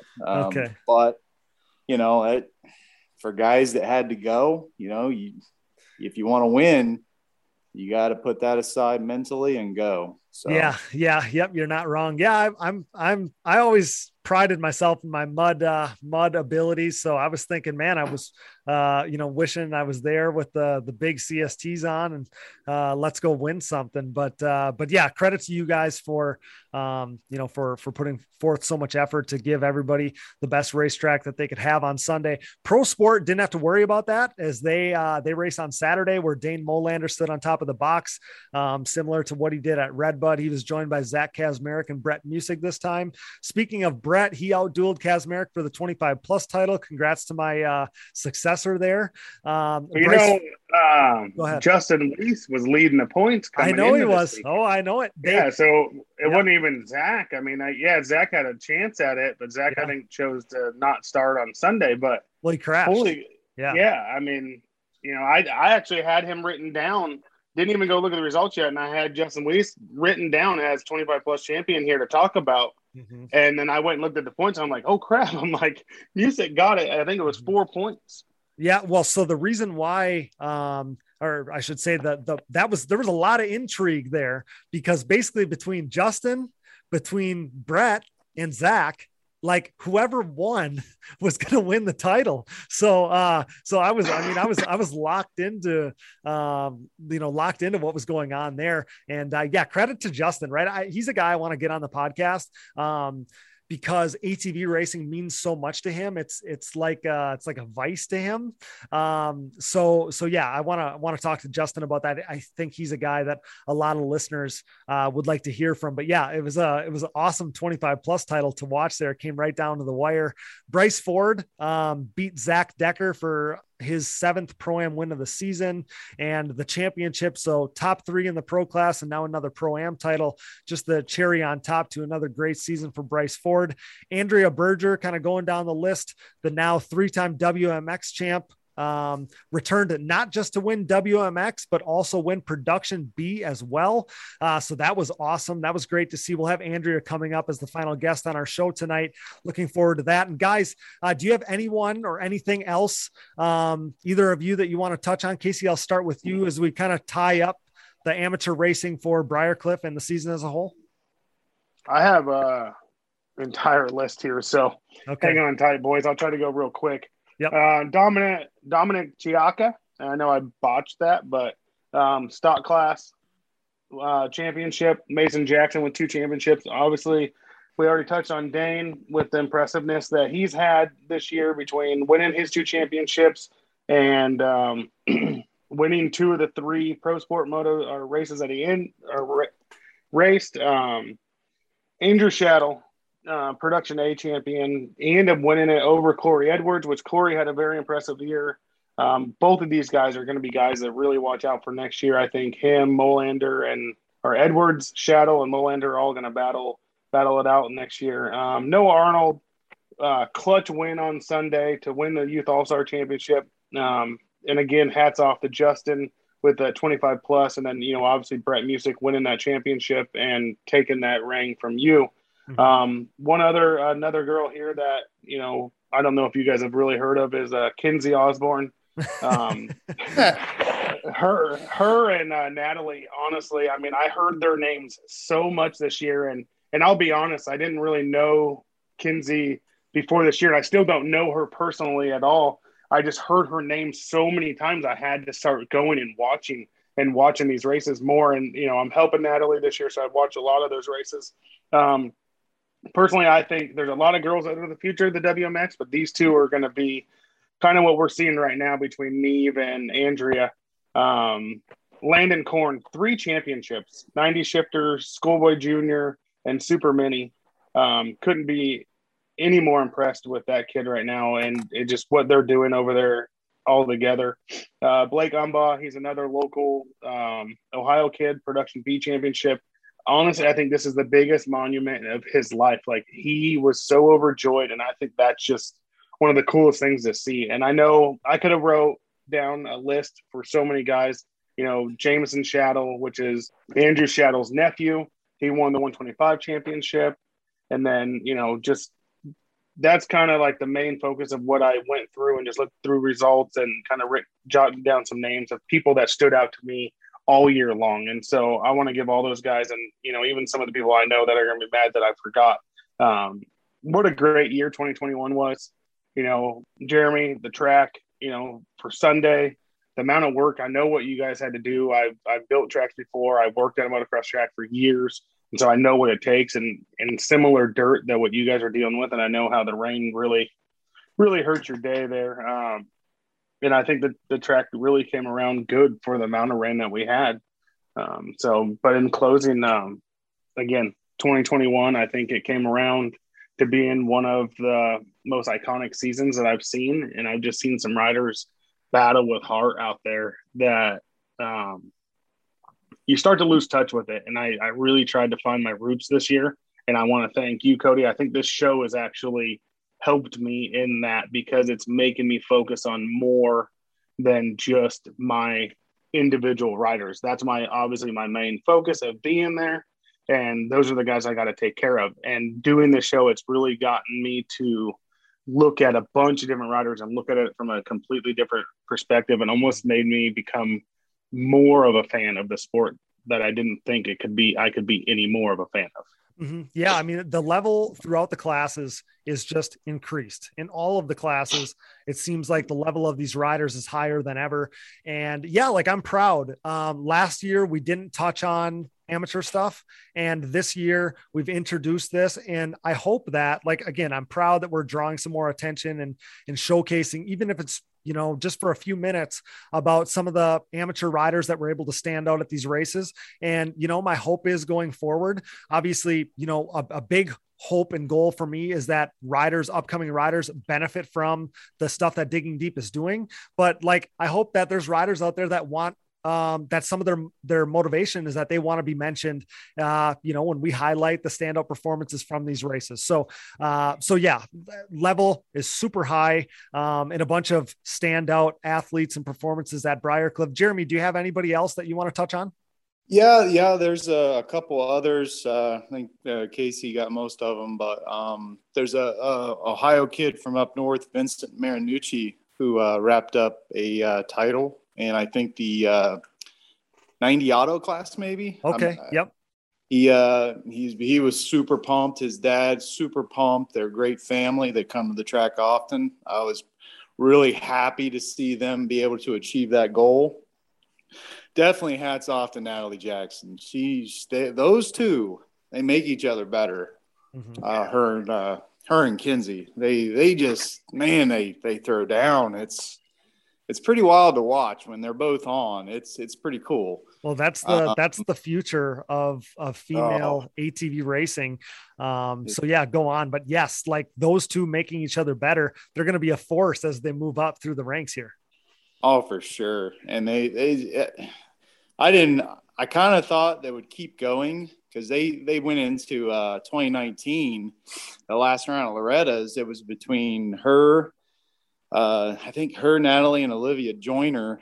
Okay. It was basically whoever won. And Kinsey just coming out on top that weekend. But it's been a pretty cool ride to watch the girls kind of progress as they have. The only other mention I want to put out there is Brian Jenkins. Brian ended up winning 40 AB, and I thought that was a pretty cool thing. I thought so too, and that's the one name I have on my list of amateurs on my sheet that I didn't already mention because, I mean, obviously we know like the parade lap for Michelle that, you guys held in the memorial and stuff like that earlier in the weekend. We know that I'm sure it was emotional for Brian because this would have been their home national together. And then, for him to go out there and get the win and those super competitive class that is that 40 AB to get that win, that's incredible. So I'm super happy you mentioned that. Oh, for sure. It was like kind of like icing on the cake for me. I mean, it was a perfect weekend except for, the weather Saturday night, but to see him go out and win on this particular weekend, it was awesome.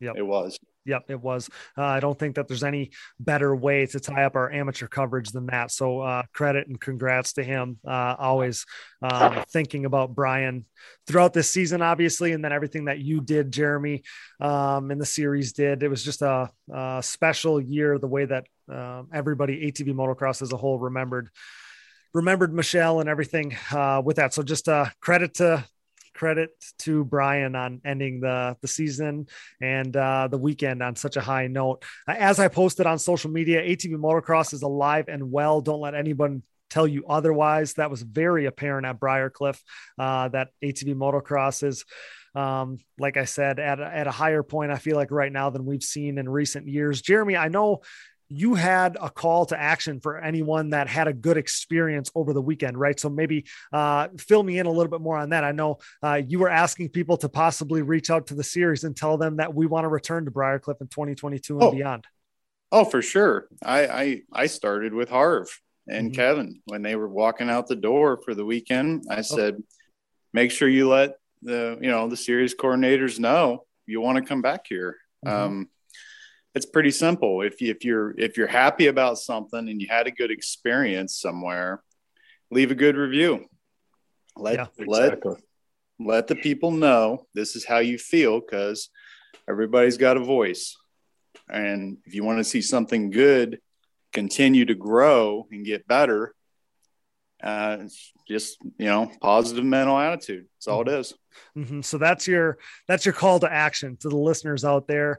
However you do it, reach out to the series and let them know that we want to go back to Briarcliff. I'm pretty sure it's going to happen. I've been thinking that this whole time. I don't know how you couldn't see all the excitement and the vibes around the Briarcliff race, the pictures, the people. I don't know how you can come away from that and think that we're not going to go back there, but without people reaching out, I mean, that's even the more nudges to make it happen. So let's make that happen for Jeremy. I seen that post and I kind of thought it was funny because I was kind of like, was it in question? And so, I mean, I know as a promoter, Jeremy, and as a track owner, like you want all the support and it's hats off. Like I already sent my email, but at the same time, like I was like, I think it's a no-brainer. I think the series is going to say it's a no-brainer. I think Harv and Kevin were happy with everything. Kevin Warder was happy. I mean, but we all have our thoughts, well, what if again? But at the same time, as an ATV community and as someone that has put everything I got into this sport, whether it be for my job or just for, say, this show or anything that I can do to help anyone, when we can go to a racetrack that the promoter, the track owner is so involved in quad racing and ATV racing and is pushing to put on an event, I mean, it shouldn't even be in question whatsoever. But at the same time, you guys, if you had a good experience, like Jeremy said, if you go somewhere and you have it, send a review. The review is to send it to Racer Productions or MX Sports and get them to make sure we solidify and we have this on the schedule when we get to the banquet that Jeremy's also a part of. So again, look at the guy, look at the people that are wanting to be involved, and let's make sure we support them. So get out there and do it. Exactly. Well, go ahead. Not only that, but it also I think sometimes the ATV motocross community gets, we kind of fall on deaf ears a little bit because the Loretta Lynn program is huge. Other things that they work on, like GNCC, is huge. Mm-hmm. It wouldn't hurt for us to vocalize what we think and let them know that we have better numbers than they may think we do. Mm-hmm. Yeah. There was a resounding response to the message on the last episode, Jeremy, with you, when we were saying, hey, like, we don't need to go to the biggest name racetracks. We need to go to tracks that really want to have us, with promoters like you, Jeremy. When the promoter calls an ATV Motocross National his Super Bowl, good things are going to happen to the sport. It's going to be a great experience for the riders and the fans. And I'll say it right now. I mean, ATV motocross would be better with more promoters like you, Jeremy. There's no doubt in my mind. Definitely. And I agree. I mean, and that was kind of part of what I was going to say is when you're saying this is your Super Bowl, I mean, you have Loretta qualifiers, like you have races all the time, and you could see it in the weekend. I mean, as soon as I rolled in and, Kevin, I drove the CST rig this weekend. Okay. And Kevin come over and he's like, hey, there's your spot. I'm like, I know, I can see where it's already written on the ground. I made a U-turn, pulled right in my spot. A couple hours later, Jeremy come by and he's like, hey, you like your spot? And I'm like, how can I complain about this? Like, I'm perfectly flat. I got nice grass right in front of me. I'm front row. I can see the racetrack from where I'm at. So when I was out changing tires on Friday, like I could watch, some parts of it. There were some campers that ended up moving in front of me, so I couldn't see as much as I thought I was going to be able to see.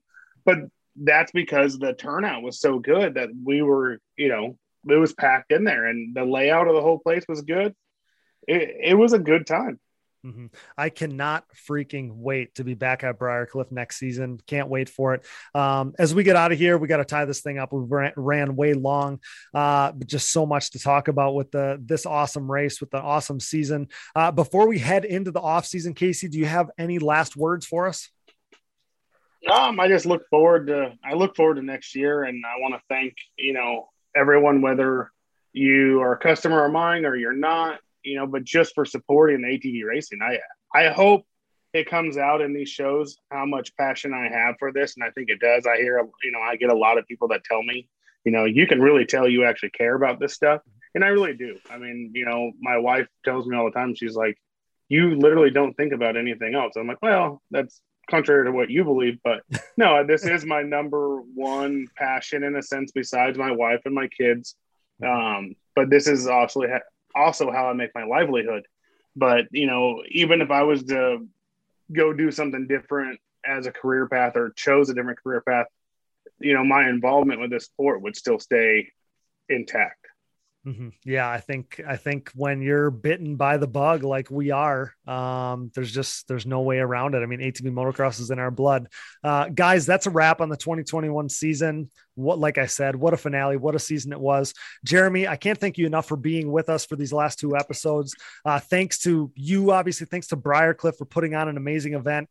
Like I said a minute ago, ATV motocross is better because of you. So we, on behalf of the sport as a whole, I can't thank you enough, pal. I mean, to put on an awesome event, to be part of these shows, and just to show people that these events can be next level when the promoter, values this opportunity in ATV motocross, ATV nationals, hosting an ATV national the way you do.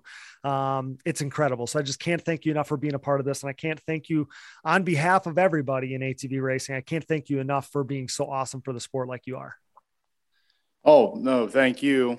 As I mentioned in my text, it's an honor to even be allowed to speak on here. And I don't know that I necessarily do a great job at it. I'm not a public speaker, but I try. I think the ATV racing community owes you a big thank you. This podcast is great. It has great content. People listen to it. It gets people excited about the weekend coming up. So you're doing a great service to the community and to everybody that's racing ATVs in any discipline. Well, I appreciate that, Jeremy. We're working our asses off at it. And I'll tell you, you were on the last episode, and that was our biggest episode. The numbers were gigantic. They were the biggest since our Daytona review show. So I think you need to give yourself a little more credit. You're good on these shows, and the listener response was amazing. Casey, you too. I can't thank you enough for always rolling with us here at Digging Deep. I can't even put into words how thankful I am for all the time you spent this season chatting about the races, all the stuff you've done to support us here, and you just being a part of the show with all your knowledge and history. I mean, you're invaluable to us. So I can't thank you enough. Your knowledge, your time, your support means the world to us. And we truly couldn't do it without you, Casey. I can't thank you enough. And, I thank you, and I appreciate it. And I appreciate the kind words, and, continuing to have me back on here. And, I'm sure at times, maybe other people, I don't know. So far, so good is what I'm going to stick with. Until I piss enough people off, I guess we're going to keep doing it. And, like I said, you don't even have to ask anymore. You can just send me the link and the time for the most part, and I'll be ready to go. Mm-hmm. I can't thank you enough, Casey. That's a wrap on a great season, wrap on a great event. We got to thank Valvoline, the original motor oil, and my choice for my race quads, commuting vehicles, small engines, and everything in between. Thanks to Yamaha and their race ready YFZ 450R. We got some big news coming with that. Check out YamahaOutdoors.com or on their social media accounts, Yamaha Outdoors, and tell them that Digging Deep sent you. And that'll do it, guys. Thanks so much. We'll talk to you soon. Thanks, Cody. Thank you very much. Bikes, Trikes, and Quads LLC has been supplying riders with aftermarket components from the industry's top brands for over a decade. With over 80,000 products in stock for your ATVs, UTVs, metric and HD motorcycles, dirt bikes, and snowmobiles, Bikes, Trikes, and Quads LLC can tend to all your power sports needs, from hard parts to riding gear. Bikes, Trikes, and Quads also offers hard-to-find used parts for your vintage dirt bike, ATV, three-wheeler, or snowmobile. Use discount code ATVMX at www.btqllc.com for 10% off of orders of $100 or more. We're grateful to have Bikes, Trikes, and Quads LLC digging deep with us. Thank you, BTQ LLC. We are proud to be partnered with Gript Gloves. Gript is an ATV rider-owned and operated brand with the rider in mind and the goal of keeping costs affordable. The Michigan-based family operation recognizes riders' desire to showcase their identity. Owner David Payne's love for eccentric colorways and crazy patterns shows in his product, something not often found in the work of big manufacturers. Here to push stereotypes and limitations, Gript's drive is to produce a glove with cool colors and designs that won't break the bank. With comfort and quality as key motivators, the family affair is constantly working on the next more innovative and improved glove. Get a grip on life, join the Gript movement, because no one wants a bland glove. Check them out today at griptgloves.com, that's GRIPT gloves.com, and use discount code DIGGINGDEEP10 to save at checkout. Just like the sport of ATV motocross as a whole, our Digging Deep community is brought together by the love for racing that we all share. Our sport is compiled of many great people, and leading that charge is the Launderville family at Launderville Steel Enterprises and Concrete Supply. This racing-owned family business is a steel and concrete supplier serving the entire United States. Launderville Steel is a full-service steel supplier of new and surplus steel, aluminum, and stainless steel products, headlined by the 4130 chromoly tubing and plate used in the building of chassis for ATVs and UTVs, off-road truck racing, late model dirt and pro tractor pulling series, drag racing, and more. Launderville Steel loves their racing just as much as we do, but don't forget about their concrete division as well. With over 25 years of experience, the concrete division can supply everything you need to complete your next business or personal project. Their central Midwest location enables LSE to easily serve customers across the United States. For a quote, additional info, answers to more of your questions, or to talk a little racing, head over to laundervillesteel.com or give them a call today. We are proud to be partnered with yet another racer-owned company. Thank you, Launderville Steel Enterprises and Concrete Supply. Thanks for listening, and remember to support our partners. Now back to the show. All right, guys, our final guest of the night is a returning guest and someone I go way back with, as I've noted many times here on the podcast. Brought to you by our friends at Rocky Mountain ATVMC, your one-stop shop for parts, gear, and everything in between to make your ride the best ride. Click the Rocky Mountain ATVMC banner on our website, diggingdeepatvmx.com today for all your gear and parts needs and to help us out. Say hello to your 3-time reigning and defending WMX national champion, Miss Andrea Berger. Andrea, congrats on the three-peat and welcome back to Digging Deep. Hey, thanks, Cody. So you asked me if you could join the show this week, and the answer was, of course, yes, because we absolutely love having you. But it was perfect to get you on now. You wanted a chance to talk on a few cool things that happened at Briarcliff. So without kind of covering the female side of stuff, it makes sense to do that because that was such a huge part of what happened at Briarcliff. Very special weekend for you, and that really started even before the race weekend began, when we got word that you and Neve Shaw were going to both be featured on an event t-shirt at Briarcliff. That had to be quite the honor, Andrea, right from the get-go. Special weekend for you. That had to be quite the honor. Oh my gosh. I'm still beaming from it, honestly. I mean, I just can't believe how I was so excited when I first found out, and Jeremy really helped it, actually. So I got to thank a couple of people, the Moto T guys. They did a lot of background work, and their team did a lot of background work, talking to a bunch of people. And then Jeremy also drove the bus on getting women's on t-shirts. So big shout out to them, but just overall excitement. I still can't believe this is actually happening. Well, it actually did happen. And I guess my 5-year-old self is just super impressed with what the whole thing. It's amazing, isn't it? I couldn't hide the smile on my face when Jeremy broke that news on air with us. I think that it did go kind of public on social media prior to our podcast dropping. There was like a 24-hour period there. But yeah, when I first heard it, I couldn't hide the smile on my face. Huge honor. I was featured on an event shirt in I don't know what year it would have been, 2016 maybe or something. And it was the honor of a lifetime. It's to me, it was like, man, they're going to sell these shirts for this big event. And I'm on the shirt. Like you said, your 5-year-old self, me growing up as a little boy, I would have never fathomed that was going to be able to be a reality. And then for you, this isn't something that we've seen in years and years. Again, just what an honor. It's like, you probably had to feel like you had to be pinched. Yeah, exactly. It was just incredible. And just being able, we even got to pick our own picture and whatnot, and okay, right on there. So, it's just overall overwhelming, incredible, super excited. I know Shaw was too. Me and her both were just ecstatic of being on there.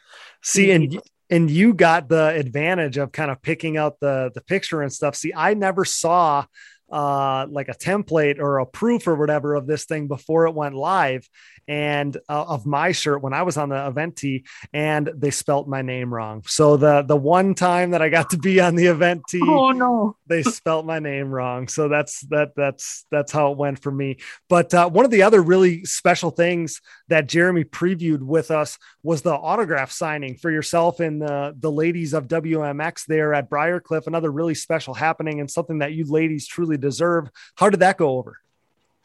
That went fantastic. We had quite a bit of a line of people wanting to sign our posters and t-shirts and whatnot. So that was super cool to also witness that and be a part of that. WMX ladies, I think everyone was probably getting cramps in their cheeks from smiling too much and just laughing. That's awesome. Yeah, it was really cool. And a little bit of a backstory behind that. So I gotta give a shout out to Holly Carroll. She's one of the girls. She actually brought this idea up to me at New York. Okay. So, and I was tossing around about making posters and whatnot, but I just didn't know how to make it happen. Okay. But then we made a group chat. We decided that like, hey, we can get these made. Holly knew how to make posters and how to do graphic design. So she did that for quite a few girls. And so did Josh Klein. And we got it all together.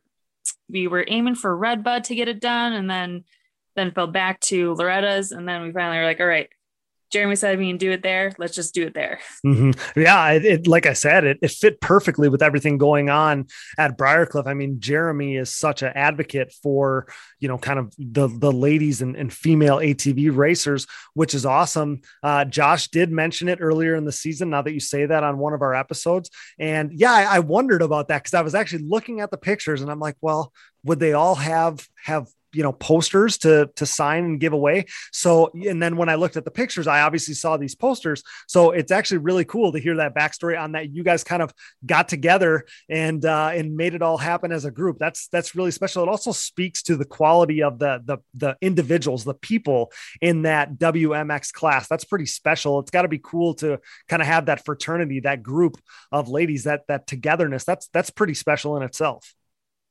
It is. I mean, I think we all have mutual respect for each other. And I love the fact that we don't fight. We don't do anything. We just, I mean, we cheer each other on. So it's just having and knowing that people aren't at each other's backs or throats. It's good to have. Mm-hmm. And I love the fact that Jeremy and a few others out there that you've mentioned here, but that there's a lot of those people that are really trying to bring some added exposure and attention to women's ATV racing. I think with more stuff like that, and you and I touched on this before we hit record when we were just kind of chatting back and forth before we started here. But I think the more stuff that we can do like that, you're going to see more, young girls get into ATV racing because it gives younger women, more to look forward to, more to motivate them by showcasing you top riders. It allows you to lead by example a little easier. And I feel like it showcases you top riders better. It gives these younger girls something to shoot for and aspire to be. I think that that's huge. And like I said to you earlier, I think the trickle down effect can't even be measured. It's so huge. Yeah, totally. And I love how you've seemed to take on a leadership role for the women. You've touched on that here as well. But when I see Andrea Berger and what you do and all that you're about, I see someone who's attempting to help make this sport grow. Is that where some of your motivation comes from? Yes, it definitely is. I feel like it has definitely changed my goals within the last year, I would say, or at least last 9 months. My goal has now been to, even if I don't win, I still want to cheer on the other girls and go to the other classes or the different lineups for the younger women and help them out at the line. I mean, that's one of my goals. And then just have them able to look to someone. Or look up to someone. That's huge. I mean, not everybody is cut out for that role. And I said this on episodes earlier in the season, but like you're the perfect person for that. I think you're a natural leader, and we see that happen. We see that with, the John Natalies of the past, the Chad Wienans now, Joel Hetrick. I mean, we see that with some of those guys, that they are leaders, that they lead by example. Their presence is just a huge thing for the sport. And you're very much taking on that role on the female side of things. And you've been anointed that leader because on track, you're the unquestioned leader. You clinched your third consecutive WMX national championship a few weeks back. What did that mean to you, Andrea, to complete the three-peat? Because that's pretty special. We don't hear about that often, especially, WMX is a top tier class. Three-peats don't happen very often, and you pulled that off. So what it really means to me, it was, I don't even know. That's kind of in depth. It just means I worked as hard as I could this year. Improving my program. I guess there was a lot of work that went into my program, and I'm just extremely happy that it got to show. Well, that's what makes it special, right? Is, you sacrifice, you dedicate yourself to something, you work real hard. That's what makes it, that's the part that makes it special. If you put in, half-ass effort and you were still able to win, it wouldn't be that special, right? But you work your tail off and the competition's really good. I think the competition is getting better and better each and every year throughout this three-peat run. And the fact that you you really dedicate yourself, work real hard towards something and reap the benefits of it later. That's what makes it so special. Like that's what we feed off of as competitors. Am I right? Yeah, exactly right. So this past weekend, you grabbed another win in WMX, your 6th win of the season, but you also grabbed the win in the production freaking B class. Tell me about that. That's huge. All right. I'm not going to lie. I am probably more excited about winning the production B class than my WMX class. Mm-hmm. I mean, there was 19 people on that line, including myself, going into one corner, and I got the whole shot and led the entire race. I mean, that for me was insane. I mean, I've gotten the whole shot in the B class quite a few times this year, but never have been able to stick it and stay in number 1 position. But this year, I mean, or this last race, yeah, I was able to. So it was super cool. It's incredible. I remember people talking about Angela Moore or some of those riders back then, specifically her though, getting, wins in the boys classes in the early 2000s or mid 2000s. And people still talk about it to this day. So that's why I was like, to get the win in the production B class, probably the premier B class. Again, that's absolutely huge. Like we couldn't not touch on that. That's incredible. So that had to make that podium celebration that much more special, like you said. Yeah, exactly. And I know in production B class, the top 3 guys that run in there, it was a 3-way battle for first. And I just kind of threw a wrench into everything. That's awesome. You'd love to be that spoiler. So touching on some other classes there, then the last time we had you on the show here back in February, we discussed this new at the time women's 15 plus class for 2021. And Andrea, it's been a major hit. I feel like that class has been big or bigger than WMX all season long. It's obviously a great bridge class to from schoolgirl to WMX. And I think that this is a class that's going to pay huge dividends in the future of female ATV racing. I really do think you hit the nail right on the head. I mean, I think it's a great bridge class. It does have pros and cons to it, but overall, I think it's going to help the sport more than anything. And just being able to have people or ladies from the WMX class drop down to that class and then have other ladies that are coming up from schoolgirl or just either riding local and want to go into a women's class. I think it's a great class. I mean, it's a pro-am class basically for women. Exactly. I love that because I mean, it can, I'm sure, be a little intimidating for those younger riders as they graduate from schoolgirl. Before you had to go straight to WMX. So somebody coming off a 250 had to go straight to racing you.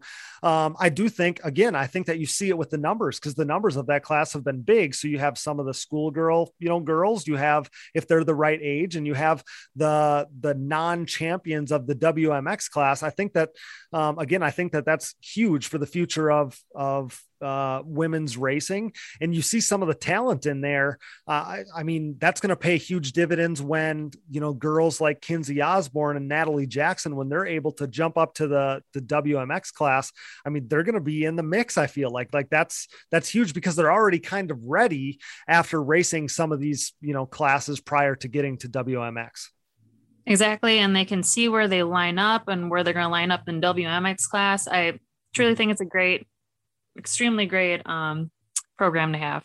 Exactly. And I love the fact, and I think we touched on this on the last episode with Jeremy, but to give the ladies more classes to run.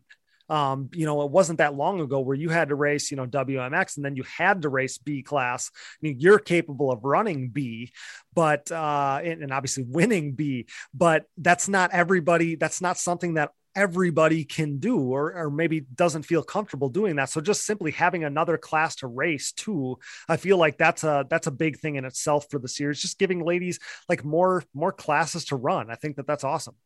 I agree.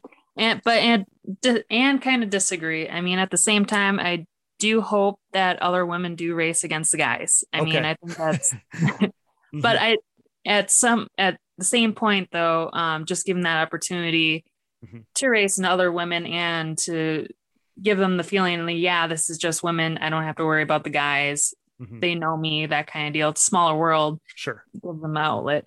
Mm-hmm. Well, you going out there and winning production B is probably going to motivate a few other ladies to get out there and try their hat, throw their hat in the ring on that thing.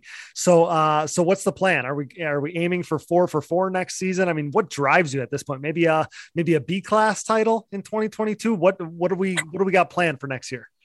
Well, next year, let's say, well, I would like to go out again, probably get what is it called? 4-peat.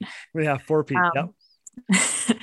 I'll probably aim for that. No doubt. I've been on the edge of either, getting out of B class and maybe going to, an A class. I know it'd be kind of top 10, okay. Not top 5 necessarily, but honestly, when the thing I had a hard time with this year with B class was it was either right before my second WMX class, second WMX class, or Mm-hmm. right after.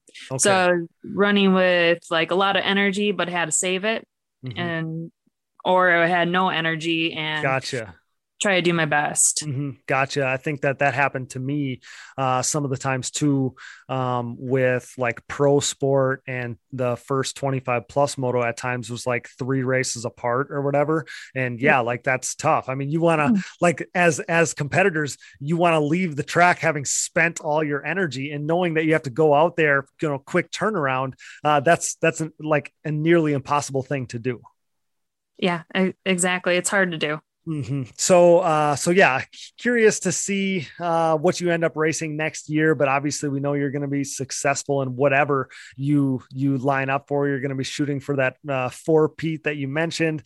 And yeah, that's going to be really exciting. And again, I think that the racing and the level of racers, level of competition this season was better than we've seen in some of the recent years. I think that the WMX class is, I guess you can tell me what you think, but WMX class 2021, I think was probably the fastest one you've lined up in. Oh, definitely is. Mm-hmm. I mean, both me and Neve we had so many battles out there, and we push each other to go faster, I think, each and every round. I mean, she is not slow by any means. Oh my God, no.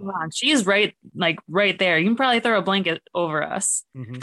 It was very close. So I remember talking about this on the show. And at one point, it must've been when you had 3 wins and she had 2. And it was a big swing weekend that weekend, because either you were going to go up 4-2, or you guys were going to be deadlocked at 3 wins apiece. It was as competitive as could be at one point, and you just really flexed your muscles down the stretch. But it was a battle. Like, there was no doubt it was a battle. I mean, she is absolutely no slouch.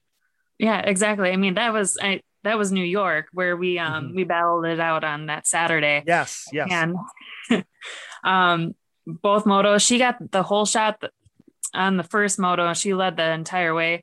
And the second moto, I ended up getting the whole shot and led it. And man, she was right there, giving me no breaks whatsoever. Mm-hmm. Well, Andrea, I had to pound the drum for you all season long. I mean, there were some of these guys on these shows picking against you, and there was no doubt in my mind that you were going to get this thing done in the end. Yeah, thank you. That actually just fires me up a little bit more, and just like, all right, now I got to do this, prove them wrong. Right. Hey, Chad tells me the same stuff. He's like, I listen to what's said on that show, or I read the post and I don't like them, but I know what's being said, and just know that the stuff that I hear on your show just motivates me. Yep, it's in the back of your mind during those motos. Don't you worry. No doubt about it. Yeah, credit to Shaw. I mean, she put on a great effort, a great battle against you. I've said it up and down, but I mean, with your and my past, being that we come from the same area, we grew up at the racetracks together. I mean, I feel like we were around each other. I was racing your dad when I was, a young kid. Like, we were around each other completely. So my loyalty is obviously to you, but absolutely nothing against Shaw. Like, I want to see her do well, obviously, of course, as well. Just, I'm Andrea Berger fan through and through. Oh, thanks for the support. Appreciate it. Andrea, I can't thank you enough for doing this. This is so much fun. I can't thank you enough for all that you do to help lead and help make ATV motocross better. Just want to thank you for your time, of course, and then congratulate you on a great season. Couple big time wins at Briarcliff. I'm just so damn proud of you. It's awesome. Yeah, thank you. Thank you. You're the best. That's 3-time reigning and defending WMX national champion Andrea Berger, brought to you by Rocky Mountain ATV MC. Click that banner on our website to get your gear, parts, or what have you, and to help us out. Thanks again, Andrea. Congrats, and we'll see you soon. Yep, thanks. What a season, guys. I can't believe it's over. Great episode as well. I feel like we covered everything there was to cover from Briarcliff and the season as a whole. We ended this thing with a bang, and we're stoked on that. Major thanks to tonight's guests, Chad Wienen, Andrea Berger, Jeremy Osborne, Casey Greek, and Aaron Bates. Thanks to producer Dallas Jansen, my brother. Thanks to Brooke and AMA official Harv Whipple. Thanks to our latest and returning donor, Ed Hayden. You're the man. And special shout out to the Ford and Stanfield families. I want to take a moment to thank all the photographers and other media sources out there who we work closely with. Ken Hill, Tremelin Media House, PH3 Photos, Gloop from Rip It Up Films, of course, and there are a few others as well. The social media side of Digging Deep is such a huge part of what we do, and if it wasn't for the graciousness of these guys, these photographers, these other sources, we'd have no material when it comes to social media as far as posting goes. So I just want to make sure that all of those individuals know how much we appreciate them. Thanks again. Thanks to our sponsors, CST Tires. Go to shop.csttires.com. Yamaha, thanks to Blue Crew, Valvoline, SSI Decals, DID Racing Chain, Namura Technologies, Bronco ATV and UTV Components, Impact Solutions, Launderville Steel Enterprises and Concrete Supply, Forworks Carbon, DP Brakes, Gripped Gloves, Factory 43, Bike Strikes and Quads LLC, and Manscaped. Get 20% off and free shipping with Digging Deep 20 at manscaped.com. Support the brands that support our show, and don't forget to use those codes to save. Find it all on our website, and be sure to click that Rocky Mountain ATV MC banner for all your gear and parts needs and to help us out. And most of all, thanks to you guys for listening. Our show merchandise, including Digging Deep shirts and hoodies, our Quad Guys Get Hot Chicks shirts and hoodies, back-to-back national champ merch is on closeout, and more are all available at shop.diggingdeepatvmx.com. If you're looking for another easy way to help support us, visit our website and click the Buy Me a Coffee button. This allows you to set up a one-time or monthly contribution to support our efforts, and you'll hear your name on the show, which is pretty awesome. You can call our voicemail line anytime, 920-569-3519, and follow the show on social media, Digging Deep ATVMX Podcast, and myself, Cody Jansen, for additional content, Digging Deep ATVMX Fantasy Info, and more as we head into the off-season here. Thanks so much to everyone who played ATV Fantasy, by the way. It made this season so much fun, and I promise that you won't want to miss it in 2022. As for the podcast, you can find us on Apple Podcasts, Google Podcasts, Amazon Podcasts, Spotify, Stitcher, and more. Wherever you find podcasts, you'll find the Digging Deep ATVMX podcast. All episodes, additional podcast providers, sponsor links, and discount codes, our new show merchandise, fantasy info, and more can all be found on our website, diggingdeepatvmx.com, so check that out today. Be a friend, tell a friend, please download, subscribe, rate, review, and share. It's officially the off-season, guys, which means we have all kinds of different content coming soon, from past riders to listener stories and questions episodes, tech episodes, and more. We're going to grab another gear as we head into the off-season here, so don't be afraid to reach out with some of your thoughts and suggestions. In fact, please do so. And with that, for Chad Wienen, Andrea Berger, Jeremy Osborne, Casey Greek, Aaron Bates, Brooke Catherine, Dallas Jansen, and I'm your host, Cody Jansen. Thanks for listening to the #1 podcast in ATV racing, 2 million downloads and counting. Until next time, thanks for joining us in Digging Deep with the Stars of ATV Motocross. Thanks for spending your 2021 ATV Motocross season with us. Until next time.